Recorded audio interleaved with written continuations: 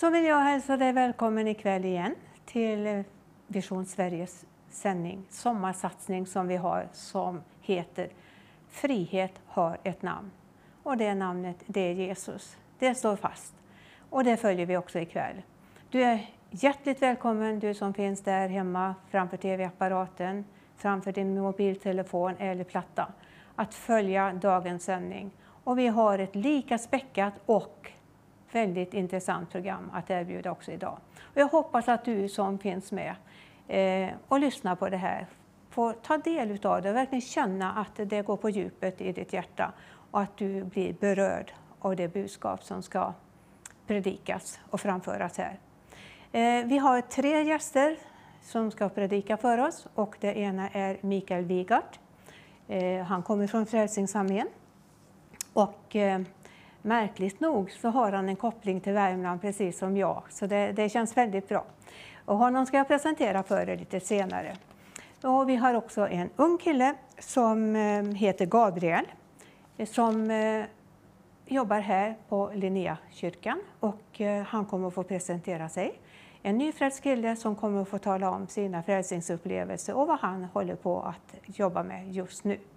Och i slutet av programmet så är det Johan Norén som ni säkert känner till en hel del utav er och lyssnat på honom tidigare, som har jobbat inom Svenska kyrkan och nu jobbar inom EFS och är från Alingsås. Dessa 3 predikanter kommer att dela med sig det Gud har lagt på deras hjärtan idag. Så varmt välkommen till den här sändningen.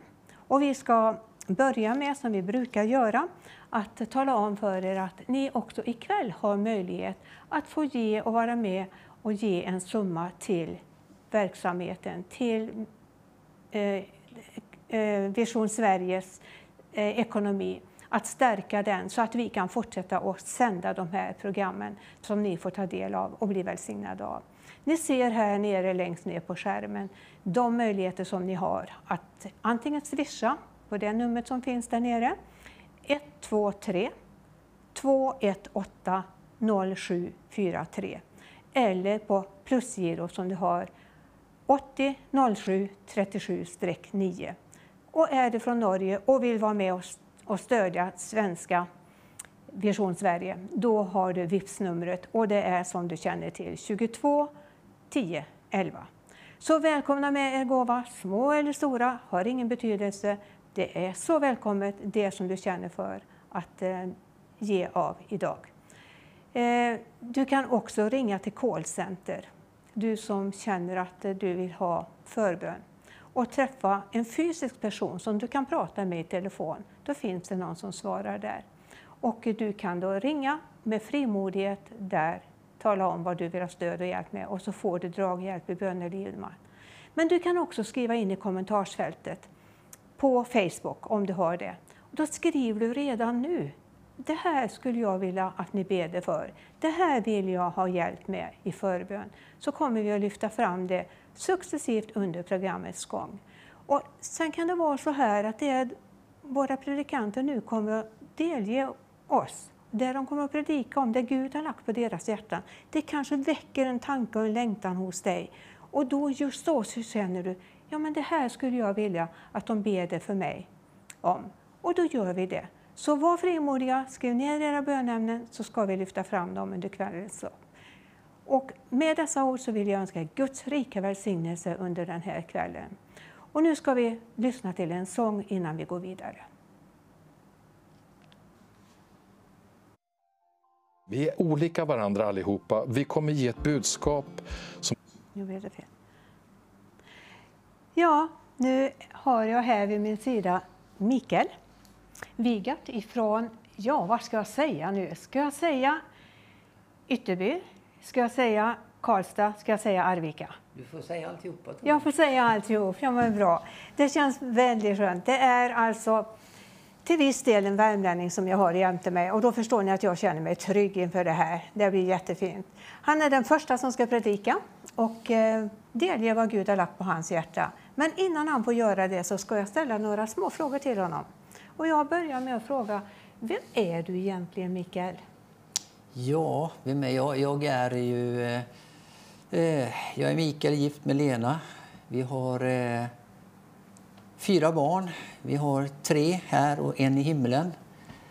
Vi jobbar tillsammans, jag och Lena.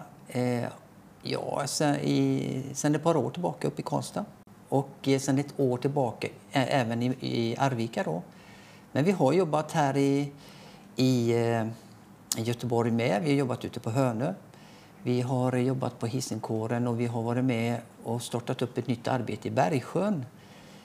Och det är väl lite grann det som jag och Lena känner för. Det är just det här att bryta ny mark. Det är väl det så vi tänker och känner. Och jag tror att jag tror att Gud vill ha oss där kanske.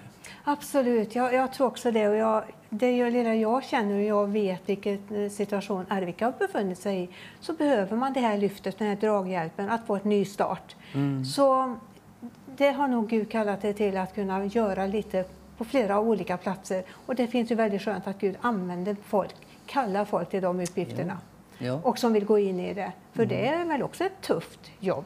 Jo men visst, så är det ju. Alla jobb är tuffa och det har ju sina sidor det här också såklart. Man behöver mycket tålamod och sådär. Ja visst. Hur är det, har du växt upp som att med dig din kristna tro från barnsben eller har du upplevt det på äldre dagar? Nej, men jag har inte gjort det, utan jag var 21 år när jag tog steget ut att bli en efterföljare till Jesus. Så var jag faktiskt 21 år gammal. Men innan det så hade jag nog haft en väldigt lång sökningsperiod.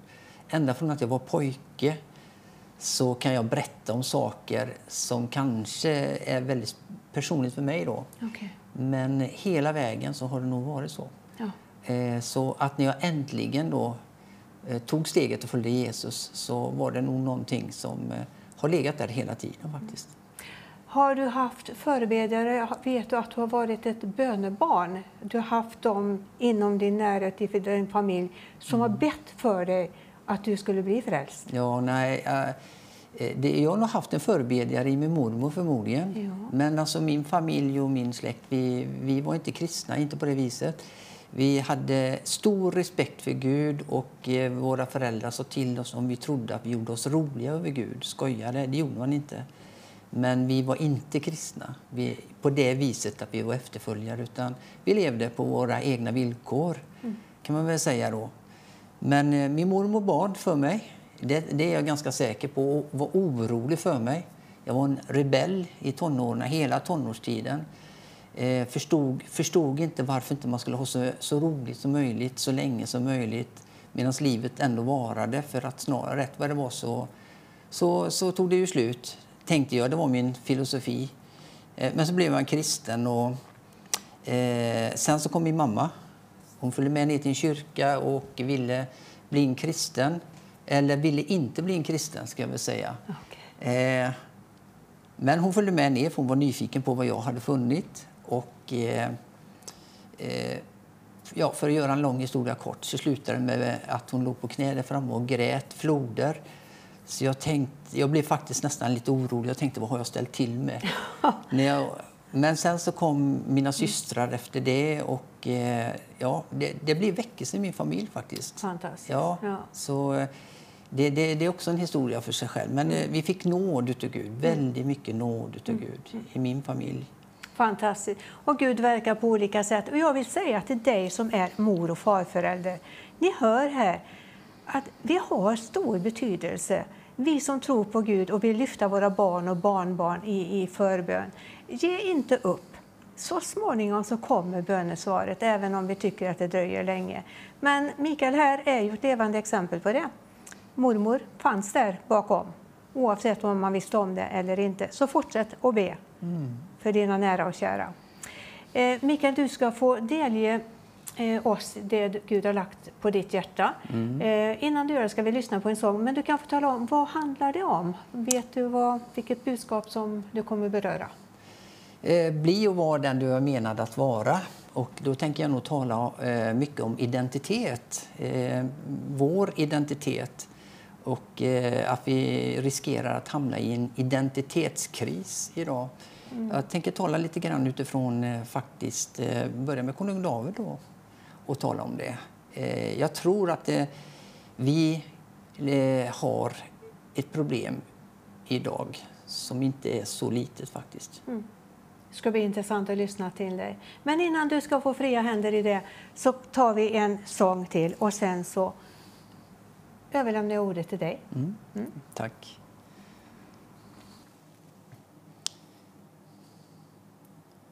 Ja, men vad trevligt att, och förmån att få vara här idag. Jag tackar för det. Och jag har tänkt på skapelsen, jag har tänkt på Gud och jag har tänkt på hur oerhört stor vår Gud är. Jag vet inte om du någon gång har skådat upp på en stjärnklar himmel en sommarkväll. Vi har ju såna här kvällar just nu och sett upp på stjärnorna och bara slagits av vad mäktigt det är. Vad otroligt stort det är. Och i samband med det så känner man, jag är nog inte så stor ändå som jag tycker att jag är ibland. I jämförelse med Guds skapelse, med Gud far själv, så förstår jag vad liten jag är. Och man kan ibland ställa sig den här frågan, varför skulle just jag vara betydelsefull? Och varför försvinner jag inte bara ibland alla 7 miljarder människor?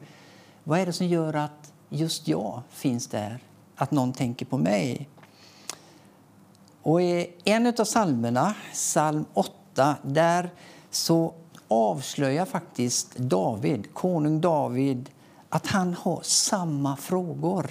Jag tänkte jag skulle läsa den här texten tillsammans med dig när han en kväll skådar upp på himlen. Det står så här i psalm 8 och 4 att när jag ser din himmel, dina fingrars verk, månen och stjärnorna som du har berett, vad är då en människa att du tänker på henne, eller en människoson att du låter vårda dig om honom? Så David, han slås av, hur kommer det sig att du som är så stor tänker på mig? Jag är dina tankar. Och David, han var ju faktiskt på sin tid en väldigt betydelsefull person. Han var ju konung, han ledde en hel nation. Han var en man som Gud hade utvalt, som hade levt, skulle vi kunna säga, i undanskymdhet. Men som Gud pekade på, utvalde och kallade till att bli kung för Israel. Och bli smörjd till att bli kung för Israel. Gud hade utvalt honom. Och ändå så skulle man kunna säga, när han blickar upp på himlen den här dagen, den här kvällen, så vad han i princip säger att när jag ser allt det här så är jag som en liten fläck, jag är som en liten lort bara. Inför dig, vad är jag? Att jag finns i dina tankar, Gud. Vem är jag och vad är min plats? Och vad är min uppgift? Vad är din stora plan för livet? Vem är jag skapad för att vara? Och svaret till honom är detsamma svar som du får ikväll. Det är när Gud säger, du är så viktig för mig. Du är en oerhört betydelsefull person och jag har ett syfte med ditt liv. Jag har tankar för ditt liv. Du är skapad för att göra någonting för mig. Jag vill att du tjänar mig.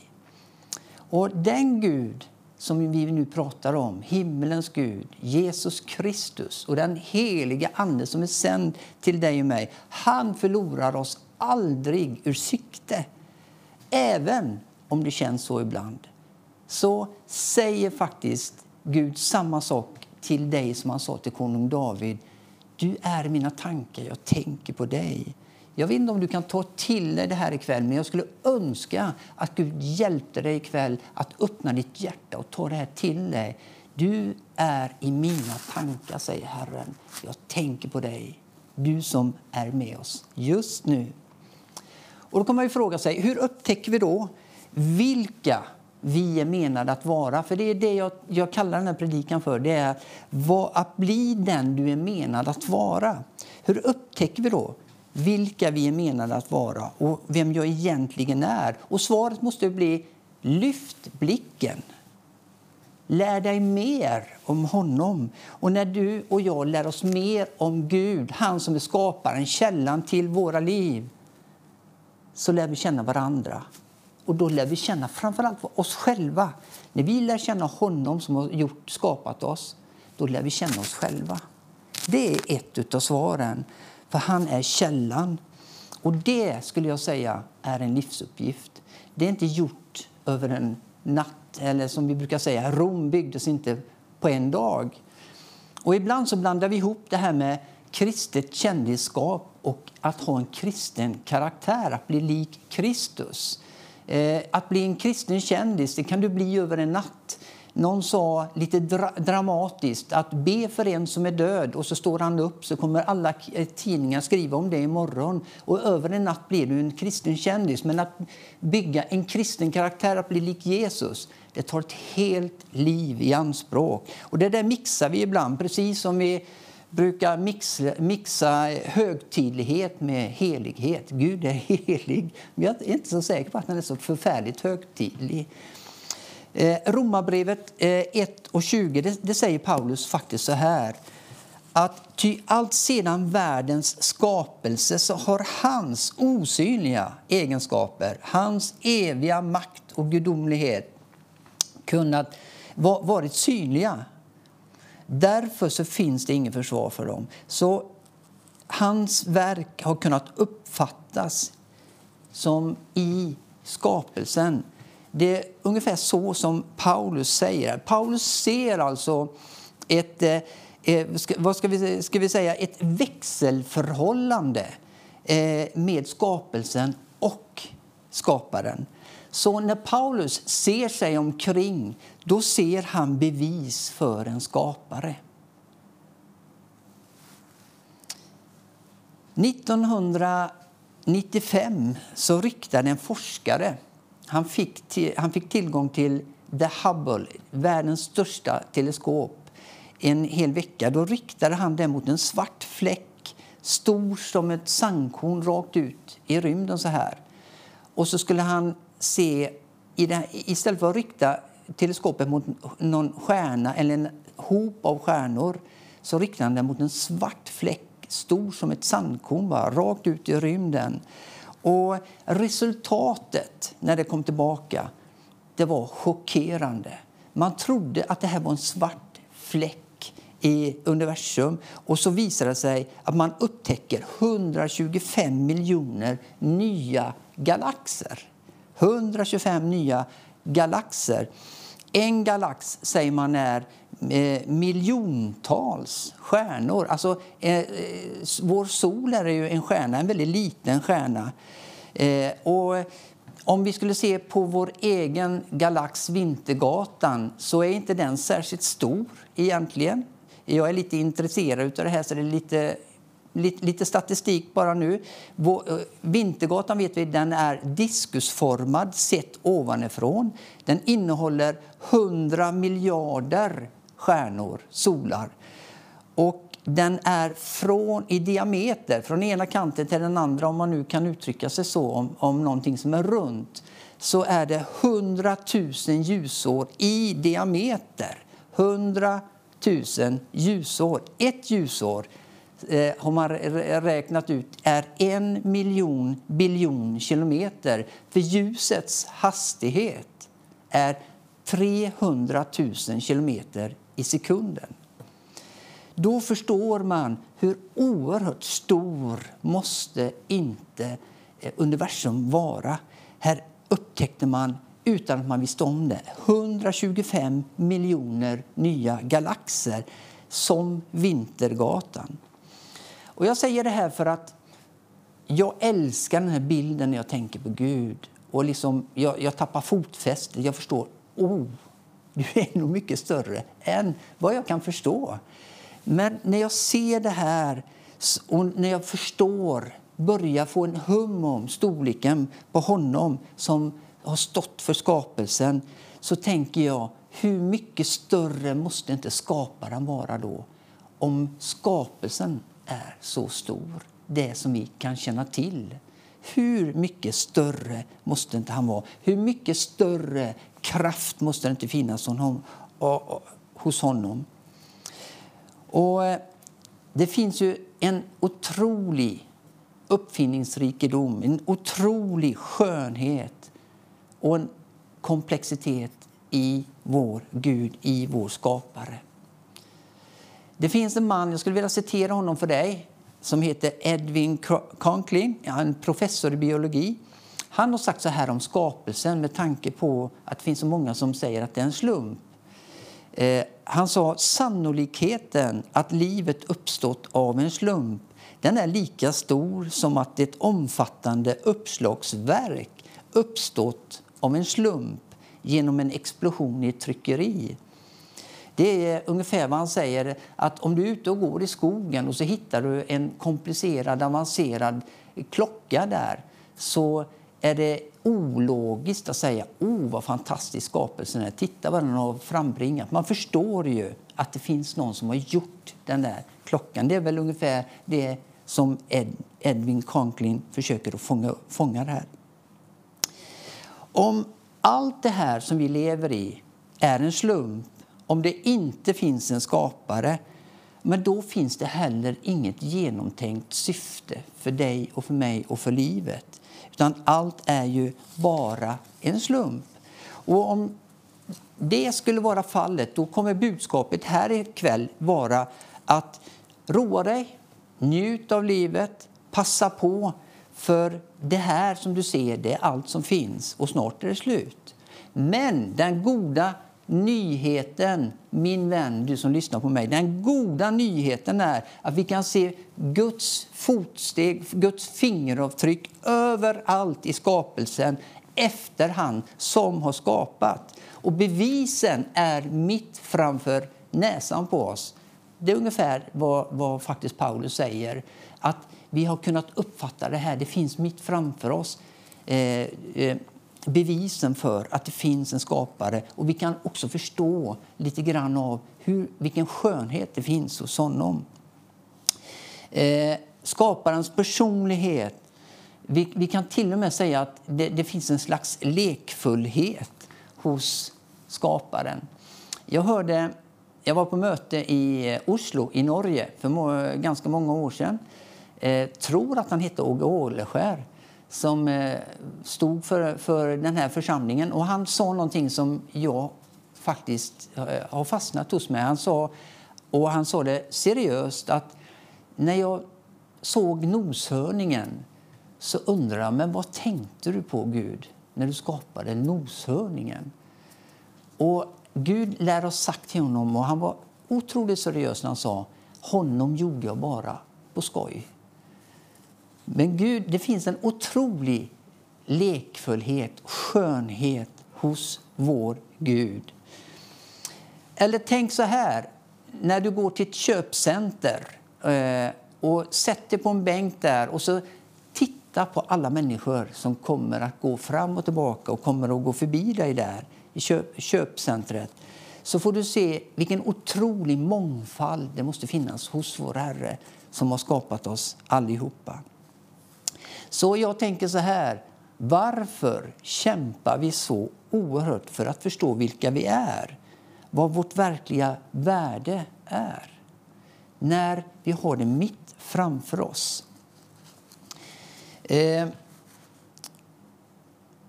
I vår teknologiska värld, så någonting som vi verkligen eftersträvar, någonting som vi verkligen kämpar med, det är att inte bli identitetskapare. Det finns många som betalar pengar för det.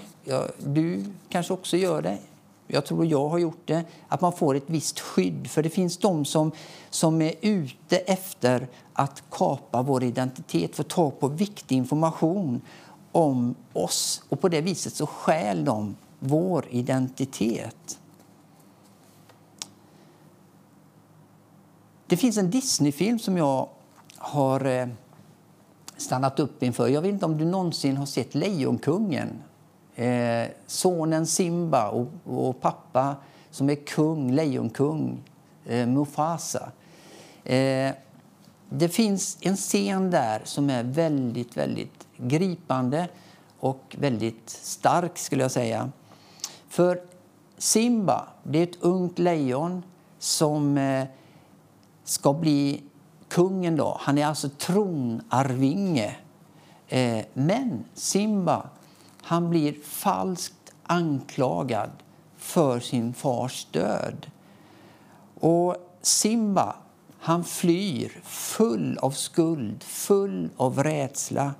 Och så ger han upp sin dröm att en dag bli kung ute i det vilda. En dag i filmen så får han se Mufasa, sin pappa, i en slags uppenbarelse, i en syn. Och då säger Mufasa till sin son: du har glömt bort mig. Och Simba, han säger: nej, hur skulle jag kunna glömma dig? Jag har saknat dig varje dag. Jag skulle aldrig kunna glömma dig. Och då säger han, och då svarar hans pappa: du har glömt vem du är. Därför har du glömt bort mig. Kom ihåg att du är mitt barn. Du är den rätte kungen. Och det här är någonting som säger oss väldigt mycket, skulle jag säga, om vad Gud säger till oss idag. Det är tragiskt och sorgligt att se en värld idag, inte minst vår egen nation, Sverige, landet, hur man har glömt bort sin far, sin skapare. Man har glömt bort vilka man är, sin egen identitet. Man har glömt bort vems man är och vilka man är i denna hyperteknologiska värld som vi lever i. Man lever inte, utan man bara existerar, och hjulet bara snurrar fortare och fortare och fortare. Och som jag sa, i den här världen så är det väldigt vanligt att vi skyddar vår identitet för att bli identitetsskapade. Det är någonting som vi inte vill. Hackare som hackar sig in och stjäl informationen och stjäl din identitet. Dock skulle jag vilja säga till dig, det här är inget nytt fenomen, utan det här är ett gammalt problem som Bibeln har beskrivit för länge sedan, om att bli identitetskapad. Och faktum är att om Gud finns, så finns det en ondska, så finns det en djävul. Och det här är djävulens favoritstrategi när det gäller dig och mig som människor och Guds skapelse. Det är att han vill stjäla din medvetenhet om vem du egentligen är. Och han har lyckats ganska bra, skulle jag säga idag, att stjäla vår identitet. Vi vet inte vems vi är och vilka vi är ämnade till och skapade till att faktiskt vara. Så det är inget nytt fenomen på något sätt. Satan, han vill förminska dig, min vän. Och han gör det dagligen. Han ligger aldrig på sofflocket. Han har aldrig en dålig dag. Han är ständigt aktiv, ständigt anklagande. Och så gör han det som han har kommit för att göra. I Johannes 10:10 så säger Jesus att stjälafienden, han har kommit bara för att stjäla, slakta och förgöra. Han har kommit för att stjäla, slakta och förgöra. Han viskar: du har misslyckats så många gånger nu, så lägg ner. Du är helt ovärdig. Du har ingenting att komma med. Du är värdelös. Du kan inte göra någonting mer. Gud har lagt dig på hyllan. Ge upp, lägg av. Du är för svag. Du har inte styrkan i ditt liv. Jag vet inte, känns det igen det här? Har du hört den här rösten som viskar någon gång? Nu har du väl ändå misslyckats, så nu räcker det väl. Du är ju fullständigt hopplös. Din identitet blir ifrågasatt. Och jag skrev ner lite grann här om identitet i det här sammanhanget. Jag läste om identitet, att det är din och min identitet, det är känslan av att man är en egen person. Med egna egenskaper, med egna tankar, med egna åsikter, en egen personlighet, din identitet. Och man bygger sin identitet, den självbilden, den formas av hur man blir behandlad av andra.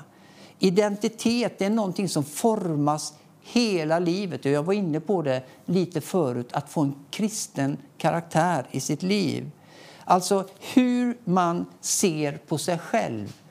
Ungefär så som David gjorde den där kvällen när han tittade upp på en klar himmel i mörkret och inser, oj vad stor du är Gud.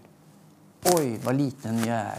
Men så får han höra in i sitt liv, du är så värdefull. Han tog sig från i undanskymdhet och så kallade Gud fram honom och pekade på honom. Jag vill använda dig, just dig. Den där kvällen så kände David sin identitet, hur den växte, hur han blev starkare. Va? Är jag värdefull inför dig? Och det här är vad Satan vill göra i ditt liv. Och han lyckas väl bland människor idag. Man har glömt bort vem som skapade dem. Man har glömt bort vem som är vår far. Man har glömt bort den som har ett faders hjärta för dig och för mig. Vi är identitetskapade. Jesus, han säger, men jag har kommit för att du ska ha liv och liv i övernog. Jesus säger, glöm inte att du är min. Ja, men jag har ju gjort det här och det här. Jesus säger, glöm inte, du är min. Du tillhör mig. Jag bryr mig inte om vad du har misslyckats med. Du är min. Jag ger liv. Det är det Jesus säger. Jag ger liv. Du är så värdefull för mig. Glöm inte, du är ett kungabarn. Du är Kristi medarvinge.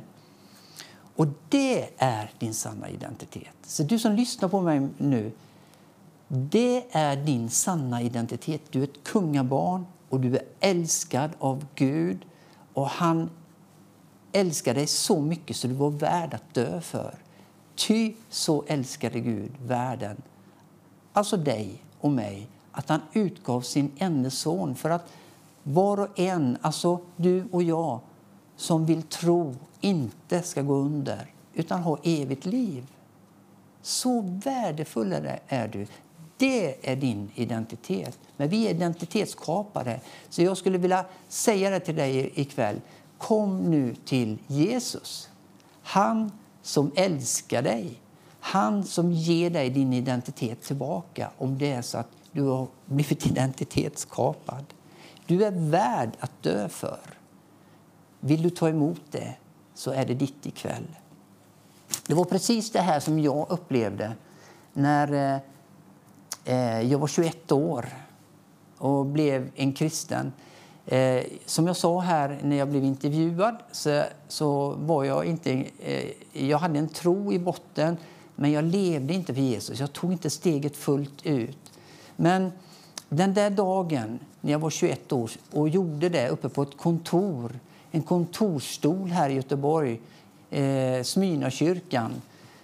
Så när jag gick ut därifrån så kände jag att jag hade fått min identitet tillbaka. Och det var en väldigt märklig upplevelse. För när jag kom hem skulle jag gå till affären och köpa lite kaffe.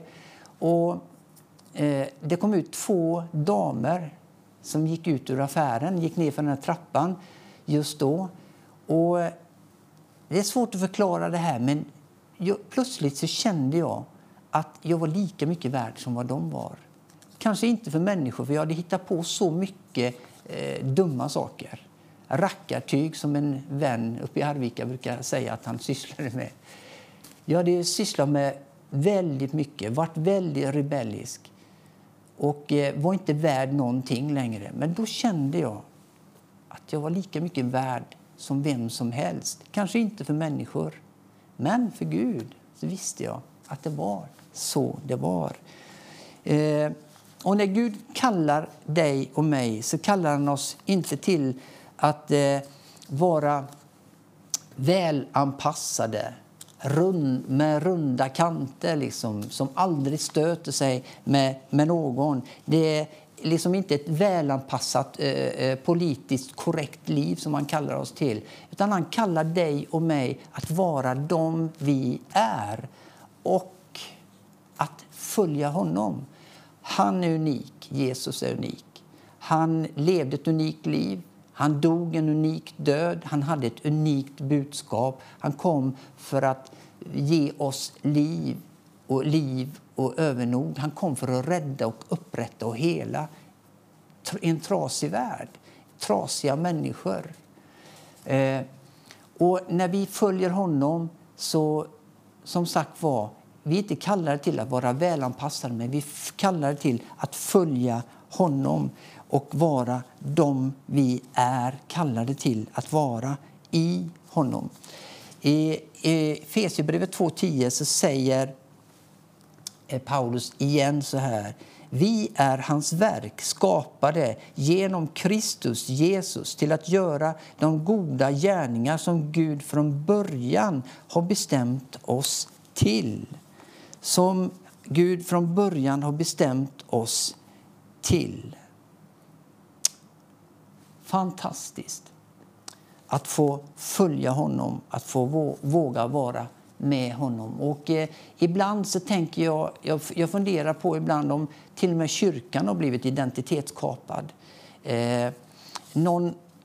Någonting som jag har skrivit i min bibel för att bara påminna mig om att vi är unika och vi har ett unikt budskap och vi har en unik Herre som frälsare, så har jag skrivit ner att församlingens förbannelse, den är ritualer. När vi byter ut gör ritualer istället för verklighet i våra liv, eller form istället för substans, formler istället för liv.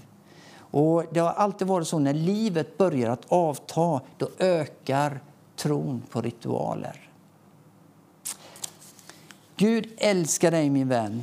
Han känner dig, han vet vem du är. Och han står med sina utsträckta armar ikväll och så säger han: kom till mig. Och glöm inte bort vem du är. Du är ett kungabarn och Gud älskar dig. Gud välsigne dig som har lyssnat nu, och jag avslutar där och säger amen.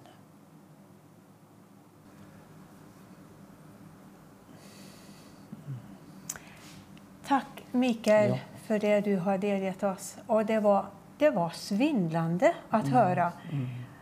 Alltså det här Guds enorma makt. Amen. Ja. Och hur stor han är. Ja, vilken Gud vi har. Ja, men så fantastiskt. Och ja, men du hade ju också kunskap om vad som händer och vad skapelsen består i. Som kanske många av oss inte har insikt i. Ja, men det är så fantastiskt. Och under tiden du talade, då kom det en liten sångstrof till mig. Och vet du vad det var? Nej. För du talar om identiteten. Och att man ska hitta sin identitet. Och den identiteten, den kan man ju få när man lever med Jesus och i Jesus. Amen. Då får man den fasta, riktiga identiteten. Och då kom det här: jag har funnit min viloplats i Jesus. Amen. Och har du hittat viloplatsen i Jesus, då kan du vara trygg i den du är. Och vara den du är. Och veta att han ser dig. Precis som han läste ifrån psalm 8. När jag ser din himmel, dina himlasverk, månen och stjärnorna som du har berättat. Vad är då en människa att du tänker på henne? Och att det vårdar dig om honom. Gud har omsorg om dig och han vill att du ska vara den du är. Och du kan få din viloplats i Jesus nu ikväll. Innan jag tackar dig så kommer vi att förena oss i bön. Det har kommit in några bönämnen här. Och det vill jag gärna att du leder oss i. Det är en Rosmarie som vill att vi ska be för hennes syster. Systern är 86 år gammal och nyopererad. Men hon behöver få nya krafter för att komma hem från sjukhuset. Och samtidigt så är det någon som också ber om att man ska få en ny kraft och ny styrka. Det finns många här ute som ser och känner nu att jag behöver få mer av Jesus. Och öppna ditt hjärta nu för Jesus. När Mikael för och tar oss med i bön och du ska få känna att du får en beröring av honom. Så vill ni inleda oss i bön? Ja, Jesus. Ja, Jesus Kristus, Messias. Du som kom för att betjäna, inte bli betjänad, utan du kom för att betjäna oss. Och du kom till och med för att dö för oss. Du gav ditt liv fullt ut. Du har bevisat din kärlek till oss människor. Du har bevisat hur oerhört värdefulla vi är var och en. Genom ditt liv, genom ditt offer, genom det pris som du var villig att betala. Och du har sagt att ingen som kommer till dig kommer du mota bort. Utan alla som kommer till dig kommer du ta emot. Och Jesus, vi tackar dig för de som har skrivit in sina bönämnen här ikväll. Olika behov, att få styrka till sin kropp igen, att kunna komma hem, att kunna följa dig och bli fylld av dig och ditt liv i oss, i sig. Vi bara ber för de här personerna som har skrivit in ikväll, att de ska få möta dig just nu. Och många fler som kanske inte har skrivit in, men som ändå känner i sitt hjärta att det här är vad jag längtar efter. Det här är vad jag också behöver. Jag behöver också frihet. Du kanske sitter där framför din tv-apparat eller datorskärm och bara känner att vad är det jag väntar på? Vad är det jag letar efter? Vad är det jag söker? Och att det kanske går upp för dig ikväll att du kanske borde pröva om Jesus Kristus är på riktigt, om han är en levande frälsare, om han är en levande Gud, om han är där hos dig nu. Och skulle det vara så lyft upp dina händer nu, precis så som jag gör. Tack, och så ber du till honom. Du kan be efter mig och vi ber tillsammans. Tack Jesus för att du är intresserad av mig. Tack Jesus för att du inte bara var för religiösa, fina människor, utan du kanske till och med är för en sån som jag, som mig. Kanske sitter du där just nu och känner att ja, men det här stämmer på mig. Ja. Gör det här till din bön nu. Jesus, kom in i mitt liv. Jesus, förlåt mig mina fel, mina brister, min synd. Och jag kommer till dig nu och tar emot dig som min frälsare. Om du är på riktigt så rör vi mig just nu. Tack Jesus att du vill röra vid män och kvinnor just nu ikväll. Och tack att du ger tillbaka i vår identitet ikväll. Om vi är identitetskapade, far, så ger du tillbaka värdet, Herre. Meningen med livet, innehållet med livet. Du ger tillbaka vår identitet, Jesus, ikväll. Amen.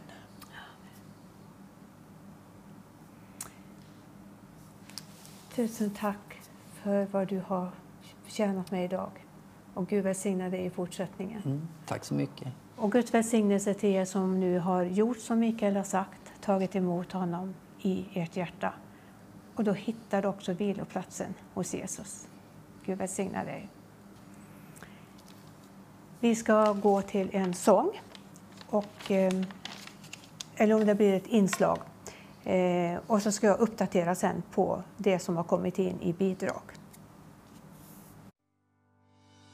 Nehemja bad om att få resa till Jerusalem.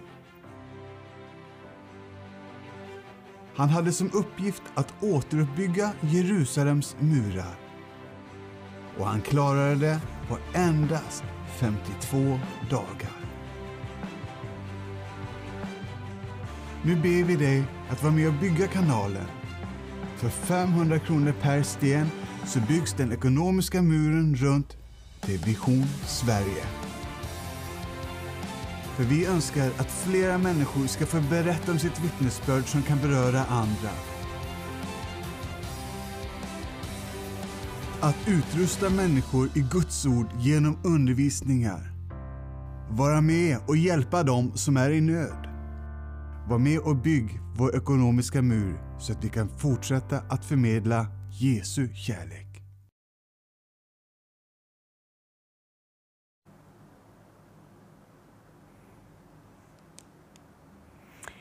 Innan vi går vidare med nästa talare så ska jag uppdatera er på det som har kommit in i bidrag under kvällens lopp. Det är Sara som har skickat in 200 kronor, förlåt. Sara, du har skickat in 200 kronor. Tack ska du ha för det. Tamsi, 100 kronor. Berita, 500 kronor. Johan, 500 kronor. Oskar, 100 kronor. Bernt, 500 kronor. Karl-Olof, 100 kronor. Så tusen tack för era bidrag. Det är så välkommet och ni ska känna att Gud ska rikligen belöna er för de insatser som ni gör. Och som också gör att vi kan fortsätta att sända de här programmen. Så Guds rika välsignelse till er som redan har skickat in. Och det finns möjlighet att fortsätta under kvällens lopp och skicka in det du känner för att du vill bidra med. Så Guds rika välsignelse till alla som vill vara med och tjäna i detta. Vi ska lyssna till en sång och under tiden så kommer nästa talare in till mig.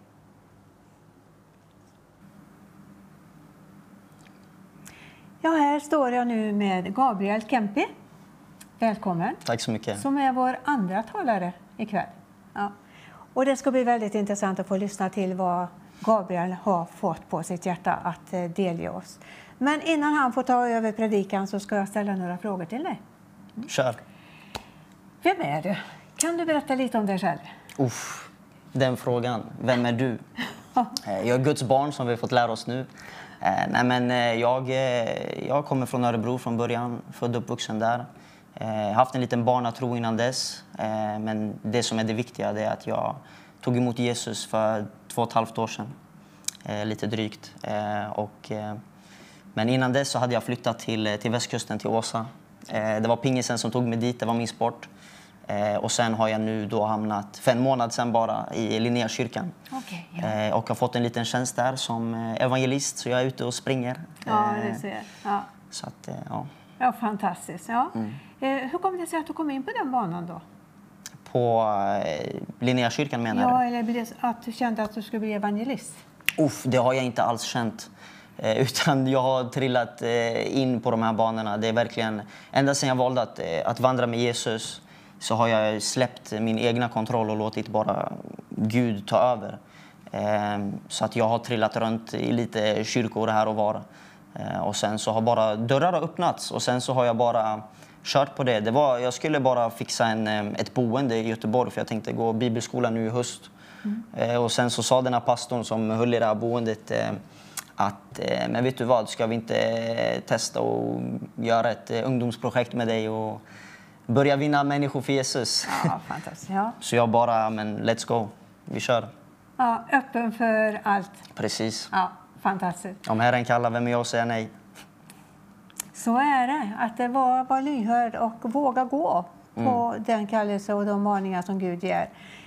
Du kanske sitter där som säger, ja men det där har jag också upplevt.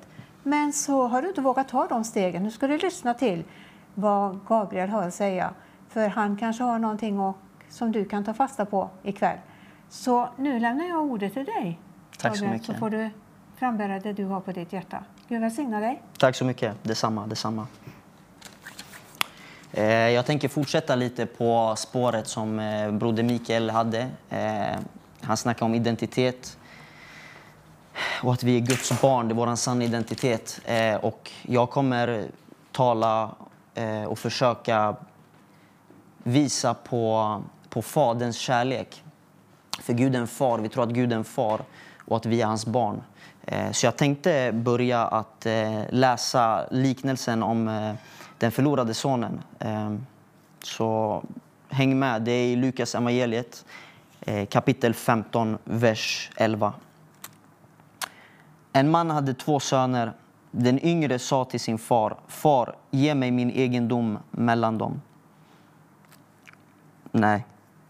Den yngre sa till sin far: ge mig min del av egendomen. Då delade han sin egendom mellan dem.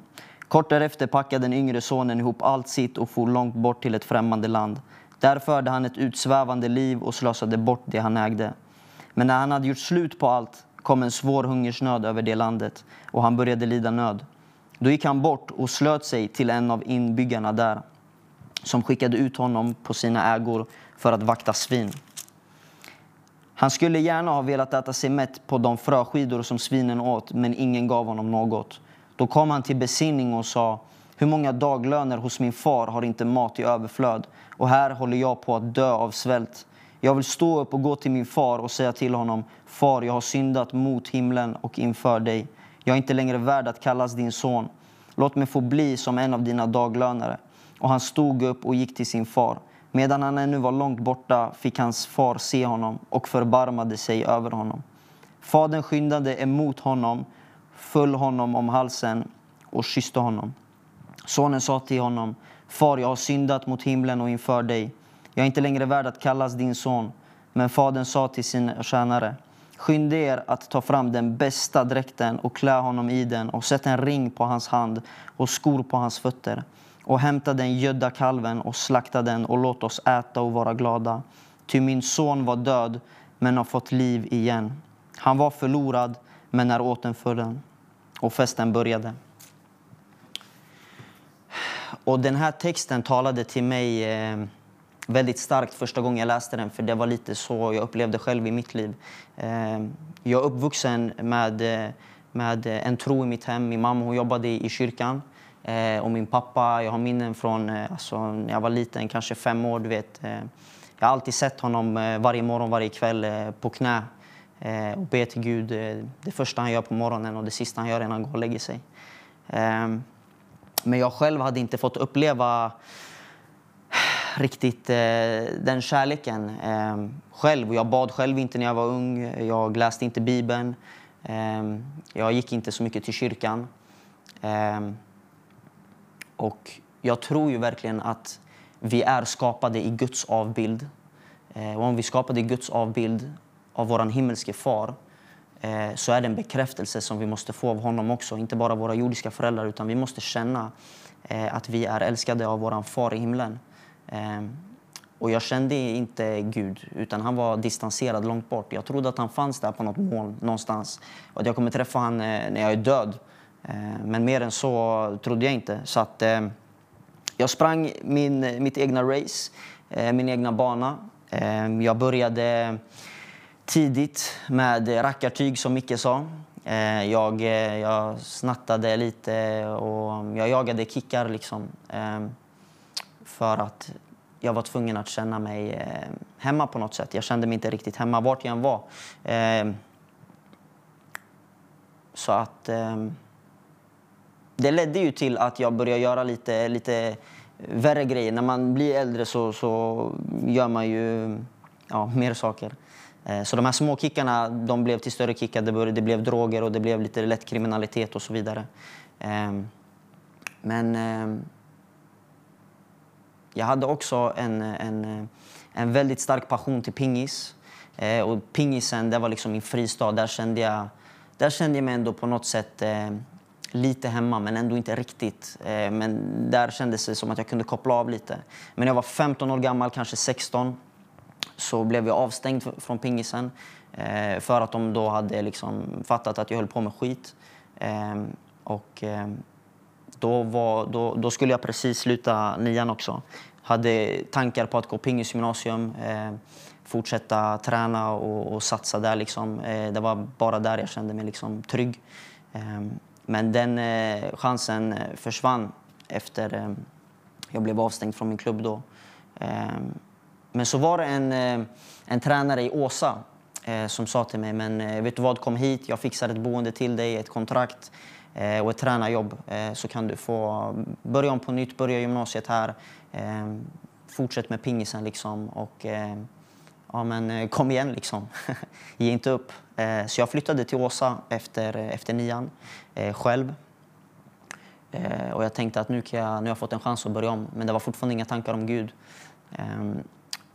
Men problemen som jag hade i Örebro, de följde med mig hit. Och det gick inte lång tid innan jag började med all skit igen. Och det blev värre och värre. Men sen en dag för 2 år sedan så åkte jag hem. Det var en pingistävling i Örebro. Så då fick jag åka som coach. Skulle åka hem och besöka min gamla stad. Och då, den kvällen jag ska åka hem, så fick jag... Det var den kvällen som förvandlade mitt liv. Och det var 2 vänner till mig, Emanuel och Andreas, som bad för mig.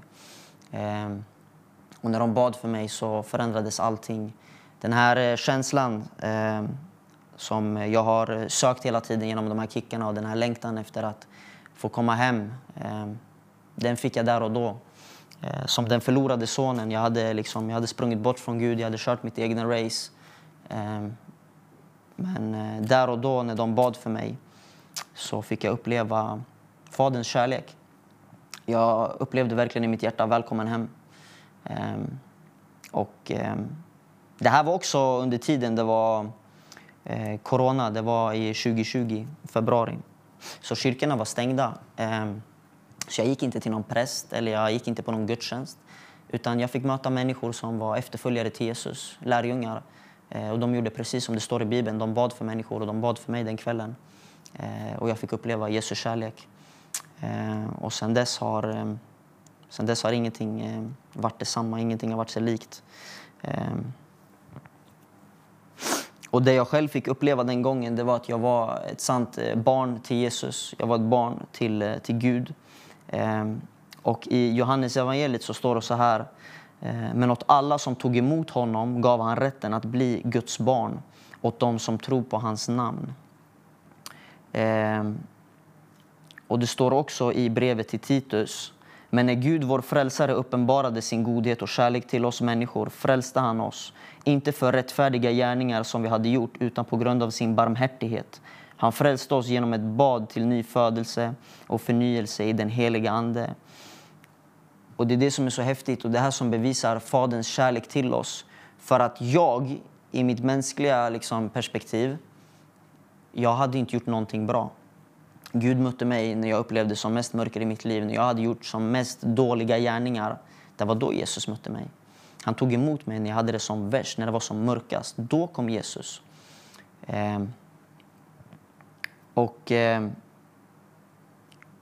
För att förstå, vi fick höra nu hur stor Gud är. Och jag kan inte ens dra den kopplingen på hur stor Gud är när man hör allt det där Mikael säger. Men jag kan förstå den personliga relationen som en fader har till sin son.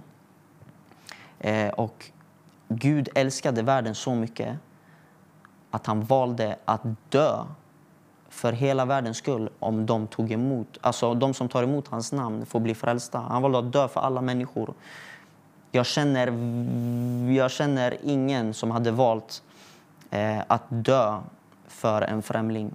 Visst, man kan dö kanske för sin fru eller framförallt sina barn kan man dö för. Och här ser vi då att Gud älskar alla människor lika mycket och att han verkligen ser oss som sina barn. För man hade valt att dö för sina barn och Gud valde att dö för alla människor. Gud dog på korset för alla människors skull. Och inte nog med det så dog han för dem som skulle spotta på honom. Han dog för dem som skrattade åt han, hånade han, slog han, misshandlade han. Han dog medvetet för dem som dödade han själv. Sån kärlek hade han till dem. Han såg det som sina barn. Han såg oss som barn, rövare, banditer, alla människor. Han älskar oss otroligt mycket. I ett annat bibelställe, i Jeremia, så står det: fjärran ifrån uppenbarade sig Herren för mig. Med evig kärlek har jag älskat dig. Därför låter jag min nåd bli kvar över dig. Han har alltså älskat oss med evig kärlek. Han har alltid älskat oss och han kommer alltid att älska oss. Så att säga Gud inte god, det går emot vad Bibeln säger. Det går emot hans karaktär. Det går emot vittnesbördet som jag själv har över mitt liv. Jesus dog för alla människor. Jesus sa, han gick så långt och han sa: älska dina fiender, be för dem som förföljer dig. Inte bara att du ska dö och hälsa och vara vänlig mot dem som är vänliga mot dig, utan han tog det ett steg längre. Älska dina fiender, be för dina fiender. Det är helt otroligt. Och hur ska man då få ta emot den här kärleken och den här nåden? Jag upplevde den här kärleken inte genom att jag bad utan att någon annan bad för mig. Men det är inte svårare än så att öppna upp sitt hjärta för honom. Jag hade ju en liten barnatro innan, så jag kände väl att shit alltså, det är dags att bara släppa taget, släppa kontrollen. Och det var också det den här förlorade sonen gjorde. Han bara kände när han hade levt sitt utsvävande liv att jag pallar inte mer, jag släpper kontrollen. Jag vill låta någon annan få ta ansvar över mig. För det är inte frihet. Frihet har ett namn, heter den här konferensen. Och han upplevde inte sann frihet. Han trodde att han upplevde sann frihet när han kunde göra vad han ville. När han tog sina pengar och han levde bara för sig själv. Det trodde han var sann frihet. Men den sanna friheten var att han kunde känna att han kunde släppa kontrollen i sitt eget liv och förlita på sin far. Han sprang hem till sin far igen. På samma sätt upplevde jag frihet för första gången. Inte när jag sprang för mig själv eller sprang mitt egna race. Utan jag kunde släppa kontrollen, lämna över den till Gud och säga: Gud, förlåt mig, ta emot mig. Jag vill vandra din väg, jag vill följa dig, jag vill springa med dig. Ditt race vill jag köra.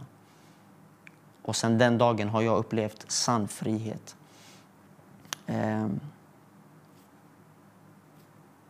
Ja.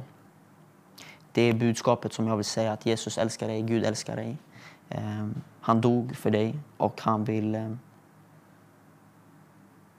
att du ska köra racet med honom. För han är god. Vi kan avsluta med en bön tillsammans. Har du inte tagit emot Jesus? Är du inte frälst?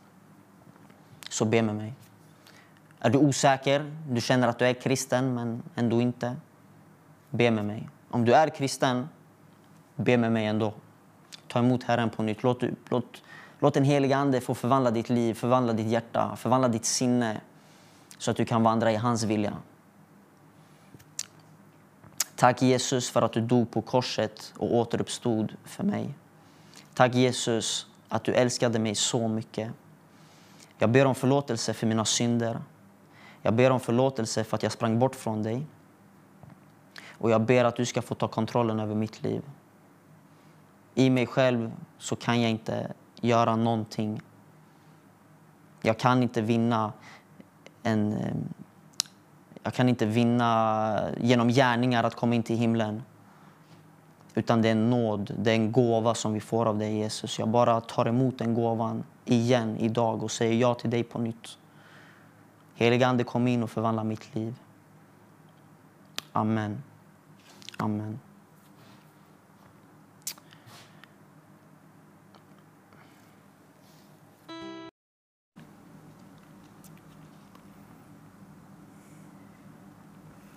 Tack Gabriel. Tack själv. För det du delgav oss. Och det känns som att det är så basic och verklighetsnära. Enkelt. Ett budskap som är lätt att ta till sig. Och det hoppas jag att du kunnat göra nu. Det var som jag sa till Gabriel att det låter så enkelt men det är svårt att ta steget. Så kan det vara för många. Men du är ett exempel på att det går att komma över de hinder och som vill säga nej, släpp inte det du har. Utan du släppte det du hade och gick över till något annat och har blivit rikare. Absolut. Kanske inte materiellt men andligt sett. Ja. Ja. Kan inte bli rikare. Nej, kan inte bli rikare. Du ska få ta med oss i bön här. Det är Jasmine, hon skriver så här. Hej, vill någon be för mig? Jag har jobbiga tankar och svårt att älska. Och sen är det ytterligare en som skriver. De hörde naturligtvis vad enkelt det gick för dig att få lägenhet och jobb. Kan ni be för mig att jag hittar en lägenhet nära mitt jobb? Men om vi tar det första, hon som har det svårt med både jobbiga tankar och att älska. Vi tar det först. Ja, prisa dig. Tack, Jesus. Himlens och jordens skapare, Herre. Du som är allt skapare. Början och slutet, alfa och omega. Herrarnas Herre och konungarnas konung. Vi erkänner dig som den enda guden. Jesus. Tack, Jesus. Och Jesus, du kom på den här jorden och du helade människor. Du helade oss inte bara fysiskt utan andligt, Herre, och psykiskt. Jag bara ber för Jasmine nu, Herre. Att du ska få bevisa din kärlek för henne, Herre. Att du ska fylla hennes hjärta med ljus, Herre. Så att hon kan få älska, för hon kan inte älska i egen kraft. Men Jesus, du kan älska genom henne. Så jag bara ber Jesus att Jasmine ska få vara ett verktyg där din kärlek får flöda igenom henne till andra människor. Tack, Jesus. Jag bara ber Jesus om en förnyelse av hennes sinne, Herre. Att du kommer och rör vid hennes sinne just nu. Att din heliga ande bara renar alla onda tankar, Herre. Allt som djävulen har skjutit in i henne, alla lögner, Herre, ska bara få försvinna i Jesu namn. Ta bort alla de fröna, Herre, och bara sätt på henne frälsningens hjälm, Herre. I Jesu namn. Amen. Jasmine, hälsningen till dig nu är: ta tag i det Jesus erbjuder dig. Ta tag i det goda han vill ge dig.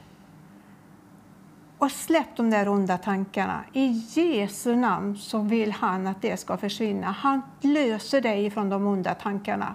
Han vill driva ut dem ifrån dig. Och han vill befria dig ifrån dig. Och ge dig den kärlek som du är värd.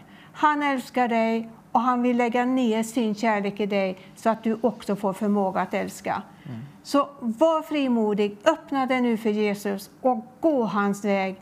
Överlämna dig helt till honom så du ska få se att ditt liv blir förändrat. Gud välsigna dig, Jasmine.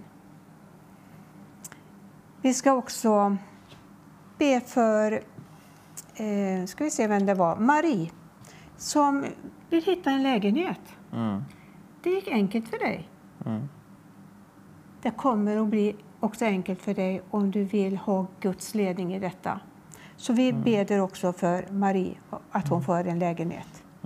Jag bara prisar dig, Gud, Herre. Jag bara tackar dig, Gud, för Marie. Bara be Jesus Kristus att hon ska få vandra i din vilja. Att hon får känna att hon är överlåten, Herre. Om hon inte känner att hon är överlåten i sitt hjärta, så bara be Jesus att hon ska få ta det beslutet att överlåta sitt liv till dig, Herre. Jag tackar dig, Gud, för att du löste boende och du löste arbete till mig, Herre, när jag inte ens bad om det, Herre. Utan genom att jag bara la mitt liv i dina händer, Herre, så har du bara försett, Herre. För du är våran försörjare. Det är vad ordet säger. Det är ett löfte. Du är våran försörjare. Herren våran försörjare. Så jag bara tackar dig, Gud, för att du kommer förse Marie med allt hon behöver. Att hon inte behöver bekymra sig. Hon behöver inte oroa sig, Herre. Utan jag bara ber just nu att du ska få komma med en frid som övergår allt förstånd i hennes hjärta, i hennes tankar. Att hon får känna att om hon har vandrat med dig, Herre, så kommer du lösa allting, Herre. För det ligger i dina händer. Du har full kontroll, Herre. Så jag bara ber om en frid, Herre. Men jag ber att hon ska få en lägenhet. Jag ber att hon ska få ett arbete, Herre. Jag bara ber, Herre, att din vilja ska ske så att hon kan få prisa ditt namn i det nya arbetet och i det nya hemmet, Jesus. Tack för det, Herre. Tack för det vittnesbördet hon kan vara, Herre. Amen. Amen. Tack ska du ha, Gabriel. Tack själv. Tack själv. Gud välsigna dig. Amen. Och nu ska vi lyssna till en sång innan jag gör uppdateringen. Jag har fått lite krångel med mobilen, så jag ska kolla upp det där.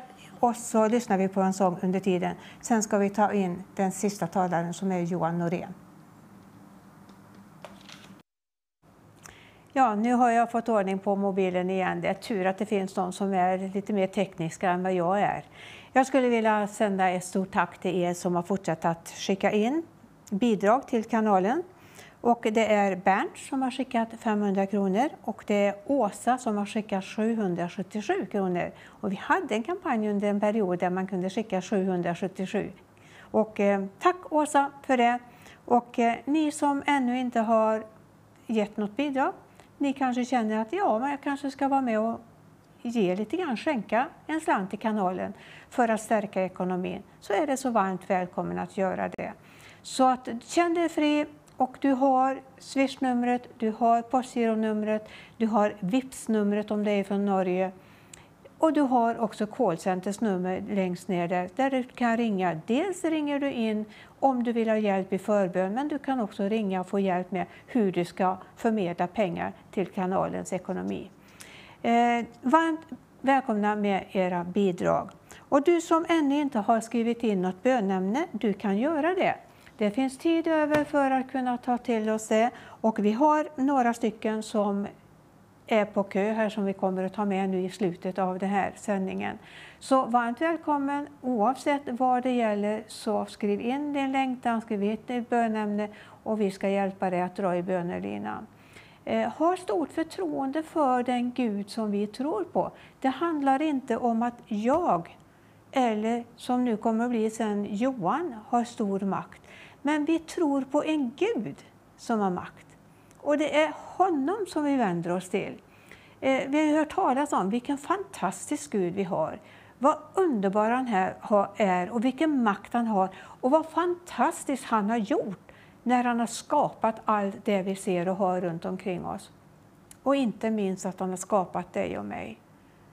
Alltså, vem av oss kunde tänka ut alla de delar som vi har i vår kropp och hur de skulle användas om det inte finns en högre makt som kan och vet mycket mer än vad vi gör. Så var inte rädd för att vända dig till honom. Sök Jesus idag och du ska få uppleva den storhet som finns både i skapelsen och också i livet tillsammans med Jesus. Jag känner starkt för att du som nu ännu inte riktigt har tagit steget över.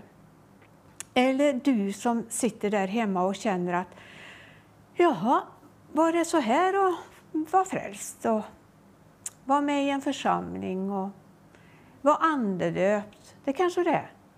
Men så har det svalnat lite grann. Där ligger det. Du vet att du blev frälst en gång i tiden. Du tog emot den helige ande, talade i tungor, kanske till och med profeterade. Men så har det svalnat. Ikväll kan du få ett förnyelse. Ikväll kan du få ett nytt möte.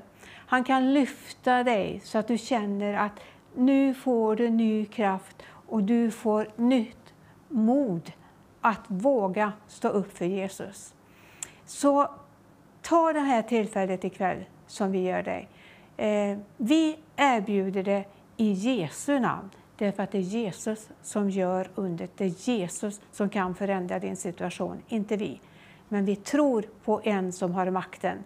Och vi tror på att den frihet som har ett namn, det är Jesus. Han gör dig fri så att du vågar släppa loss den inre människan. Det som finns i ditt andliga inre, som du kanske har haft bundit upp. Han vill lösa de knutarna. Han vill frigöra dig och låta dig verkligen få känna att den sonen gör fri. Han är verkligen fri. Så Gud välsignar dig att ta till dig det här budskapet ikväll. Och under tiden som du fattar de här besluten, skriver in ditt bönämne eller tacksägelseämne som du har fått under kvällens lopp, så lyssnar vi på mer musik.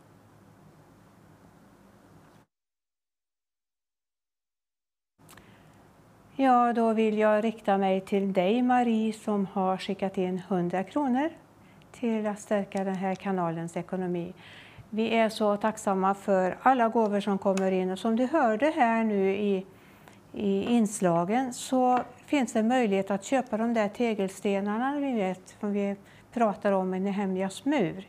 Och varje sån där sten kostar alltså 500 kronor. Så vill du vara med och ge ditt bidrag där, så köp en sten för 500 kronor och känn att du är med och bygger på den här kanalen. Så att vi kan fortsätta att sända de här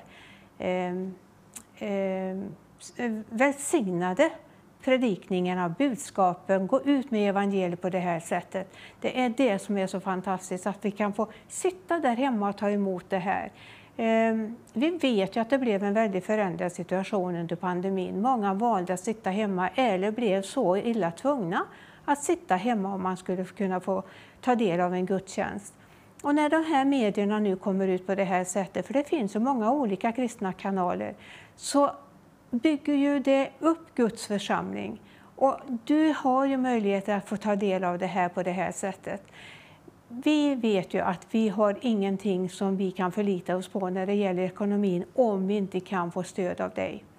Så vi välkomnar alla bidrag som kommer in, både små och stora. Så Gud välsigna dig att stötta oss i den här verksamheten. Det som jag stod här nu och kände liksom, har lite extra tid över. Då kom det över mig det som händer i vårt land. Du hör att det händer så mycket hemska saker. Nu senast i Almedalen, där en kvinna blev knivmördad. Och jag tänker på alla de runt omkring henne, nära och kära, som har drabbats av den här sorgen.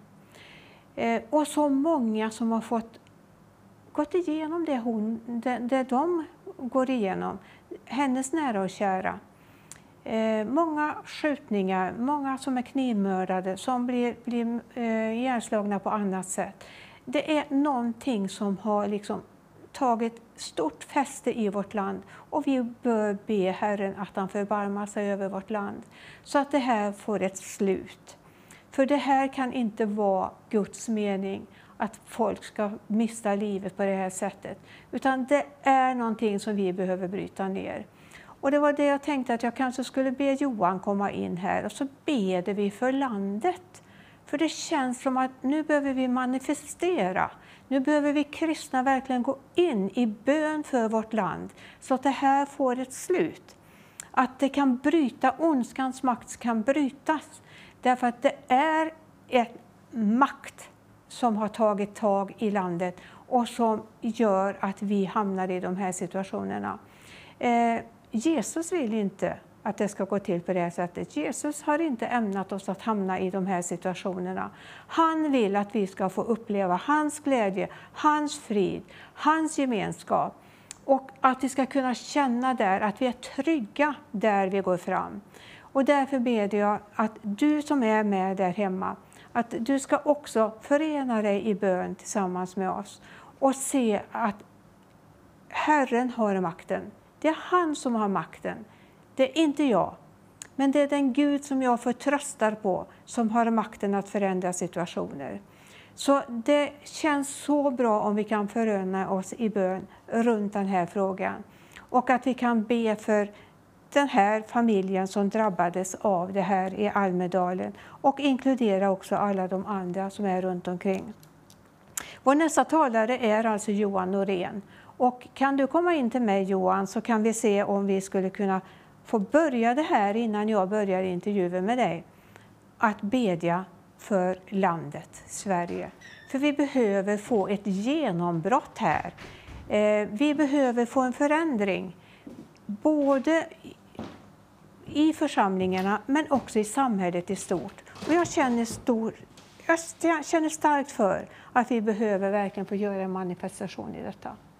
Så kan vi enas om detta, att vi beder för Sverige? Det gör vi. Börja och be du, Monica. Herre, tack att du har hört vad jag har nämnt inför dig och inför de som lyssnar nu, Herre. Där vi har nöden för vårt land, Herre, för det som sker runt omkring oss. Herre, jag beder att du ska gripa in och göra en förändring. Du som har makten i din hand och du som vill att alla människor ska komma till frälsning och få kunskapen om dig och få leva i frid och gemenskap och i glädje och känna att livet är värt att leva. Herre, vi ser också alla dessa som drabbas av den här ondskan. Att, som den här kvinnan i Almedalen som miste sitt liv. Herre, förbarma dig över den som gjorde det.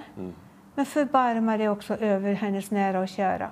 Se till dem, Herre. Gå till dem med tröstens budskap, Herre. Omslut dem. Jag vet inte vilka situationer och i vilka sammanhang de befinner sig i, Herre. Men alla dessa som har fått känna det här, att de har mist någon nära och kära på grund av våld i vårt samhälle. Herre, gå in och bryt den här trenden. Vi ber dig, Jesus. Förbarma dig över vårt land. Amen. Herre, jag skulle önska att de här segerpilarna som vi försöker att skicka ut med evangelium och det glada budskapet, att det ska få tränga igenom i vårt land. Att det är du som ska få makten, att det är du som ska få segra, att det är du som ska få stå högst upp, Herre. Och att vi ska få prisa dig för vad du gör i vårt land och i vår närhet, i vårt samhälle. Också i våra familjer. Amen. Förbarma dig, Herre, vi ber dig i Jesu namn. Amen. Och vi bara tackar dig, himmelske Fader. Vi har fått höra om din storhet, Herre. Vi har fått höra att du är galaxernas skapare. Det finns liksom ingen början, det finns inget slut på dig, Herre. Och då må du förvandla det här landet, Herre. Och vi bara tackar dig för allt vad som ligger på ditt hjärta för det här landet, Herre. Vi tackar dig för att ditt hjärta blöder för vårt land Sverige. Tackar dig för att du älskar vårt land. Och som vi har hört tidigare idag här, Sverige vi har inte gjort oss förtjänta av din kärlek, Herre. Vi har varit bekväma, vi har sökt vårt eget, Herre. Vi har velat ha en yta som liksom är präktig och god och säga, men vi bryr oss liksom och vi tar oss an. Men på riktigt så är vi ganska egenkära, Herre. Så vi har inte gjort oss förtjänta. Men Fader, vi bara ber att du än en gång ska få komma med en väckelse över det här landet, Herre. Vi ber att eldar ska få tändas, Herre, i stad efter stad, Herre, på plats efter plats i det här landet. Och de här eldarna ska få bli liksom platser dit människor strömmar. Människor som är i hopplöshet, människor som är brutna, människor som sitter fast på olika sätt. Att de bara ska få komma och möta dig, älskade Herre Jesus Kristus. Ta emot det här fullbordade verket på Golgata kors. Få sin synd förlåten, få de här bojorna brutna och få komma ut i den här friheten. Och så ska vi få se ringar på vattnet, Herre. Och jag tror, Herre, jag undrar om det inte är någonting på gång, Herre. Nu den här sommaren, nu den här hösten, Herre.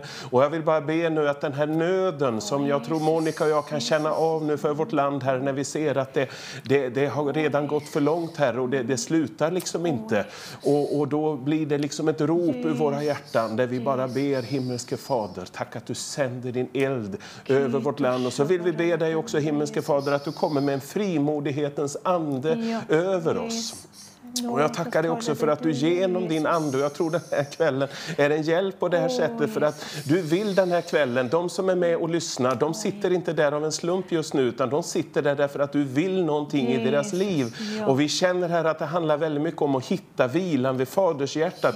Det handlar om att hitta identiteten som en Guds son och en Guds dotter, och när vi upptäcker den, då kommer det en frimodighet i våra liv. Då känner vi att vi har fast mark under fötterna och vi får en trygghet och vi får en stabilitet och en vila i din kärlek som gör att vi också vågar vara frimodiga och tala dina ord, Herre. Predika ditt ord, Herre, så som det står, fastän vi vet att det får motstånd, men det har också kraft i sig att förvandla.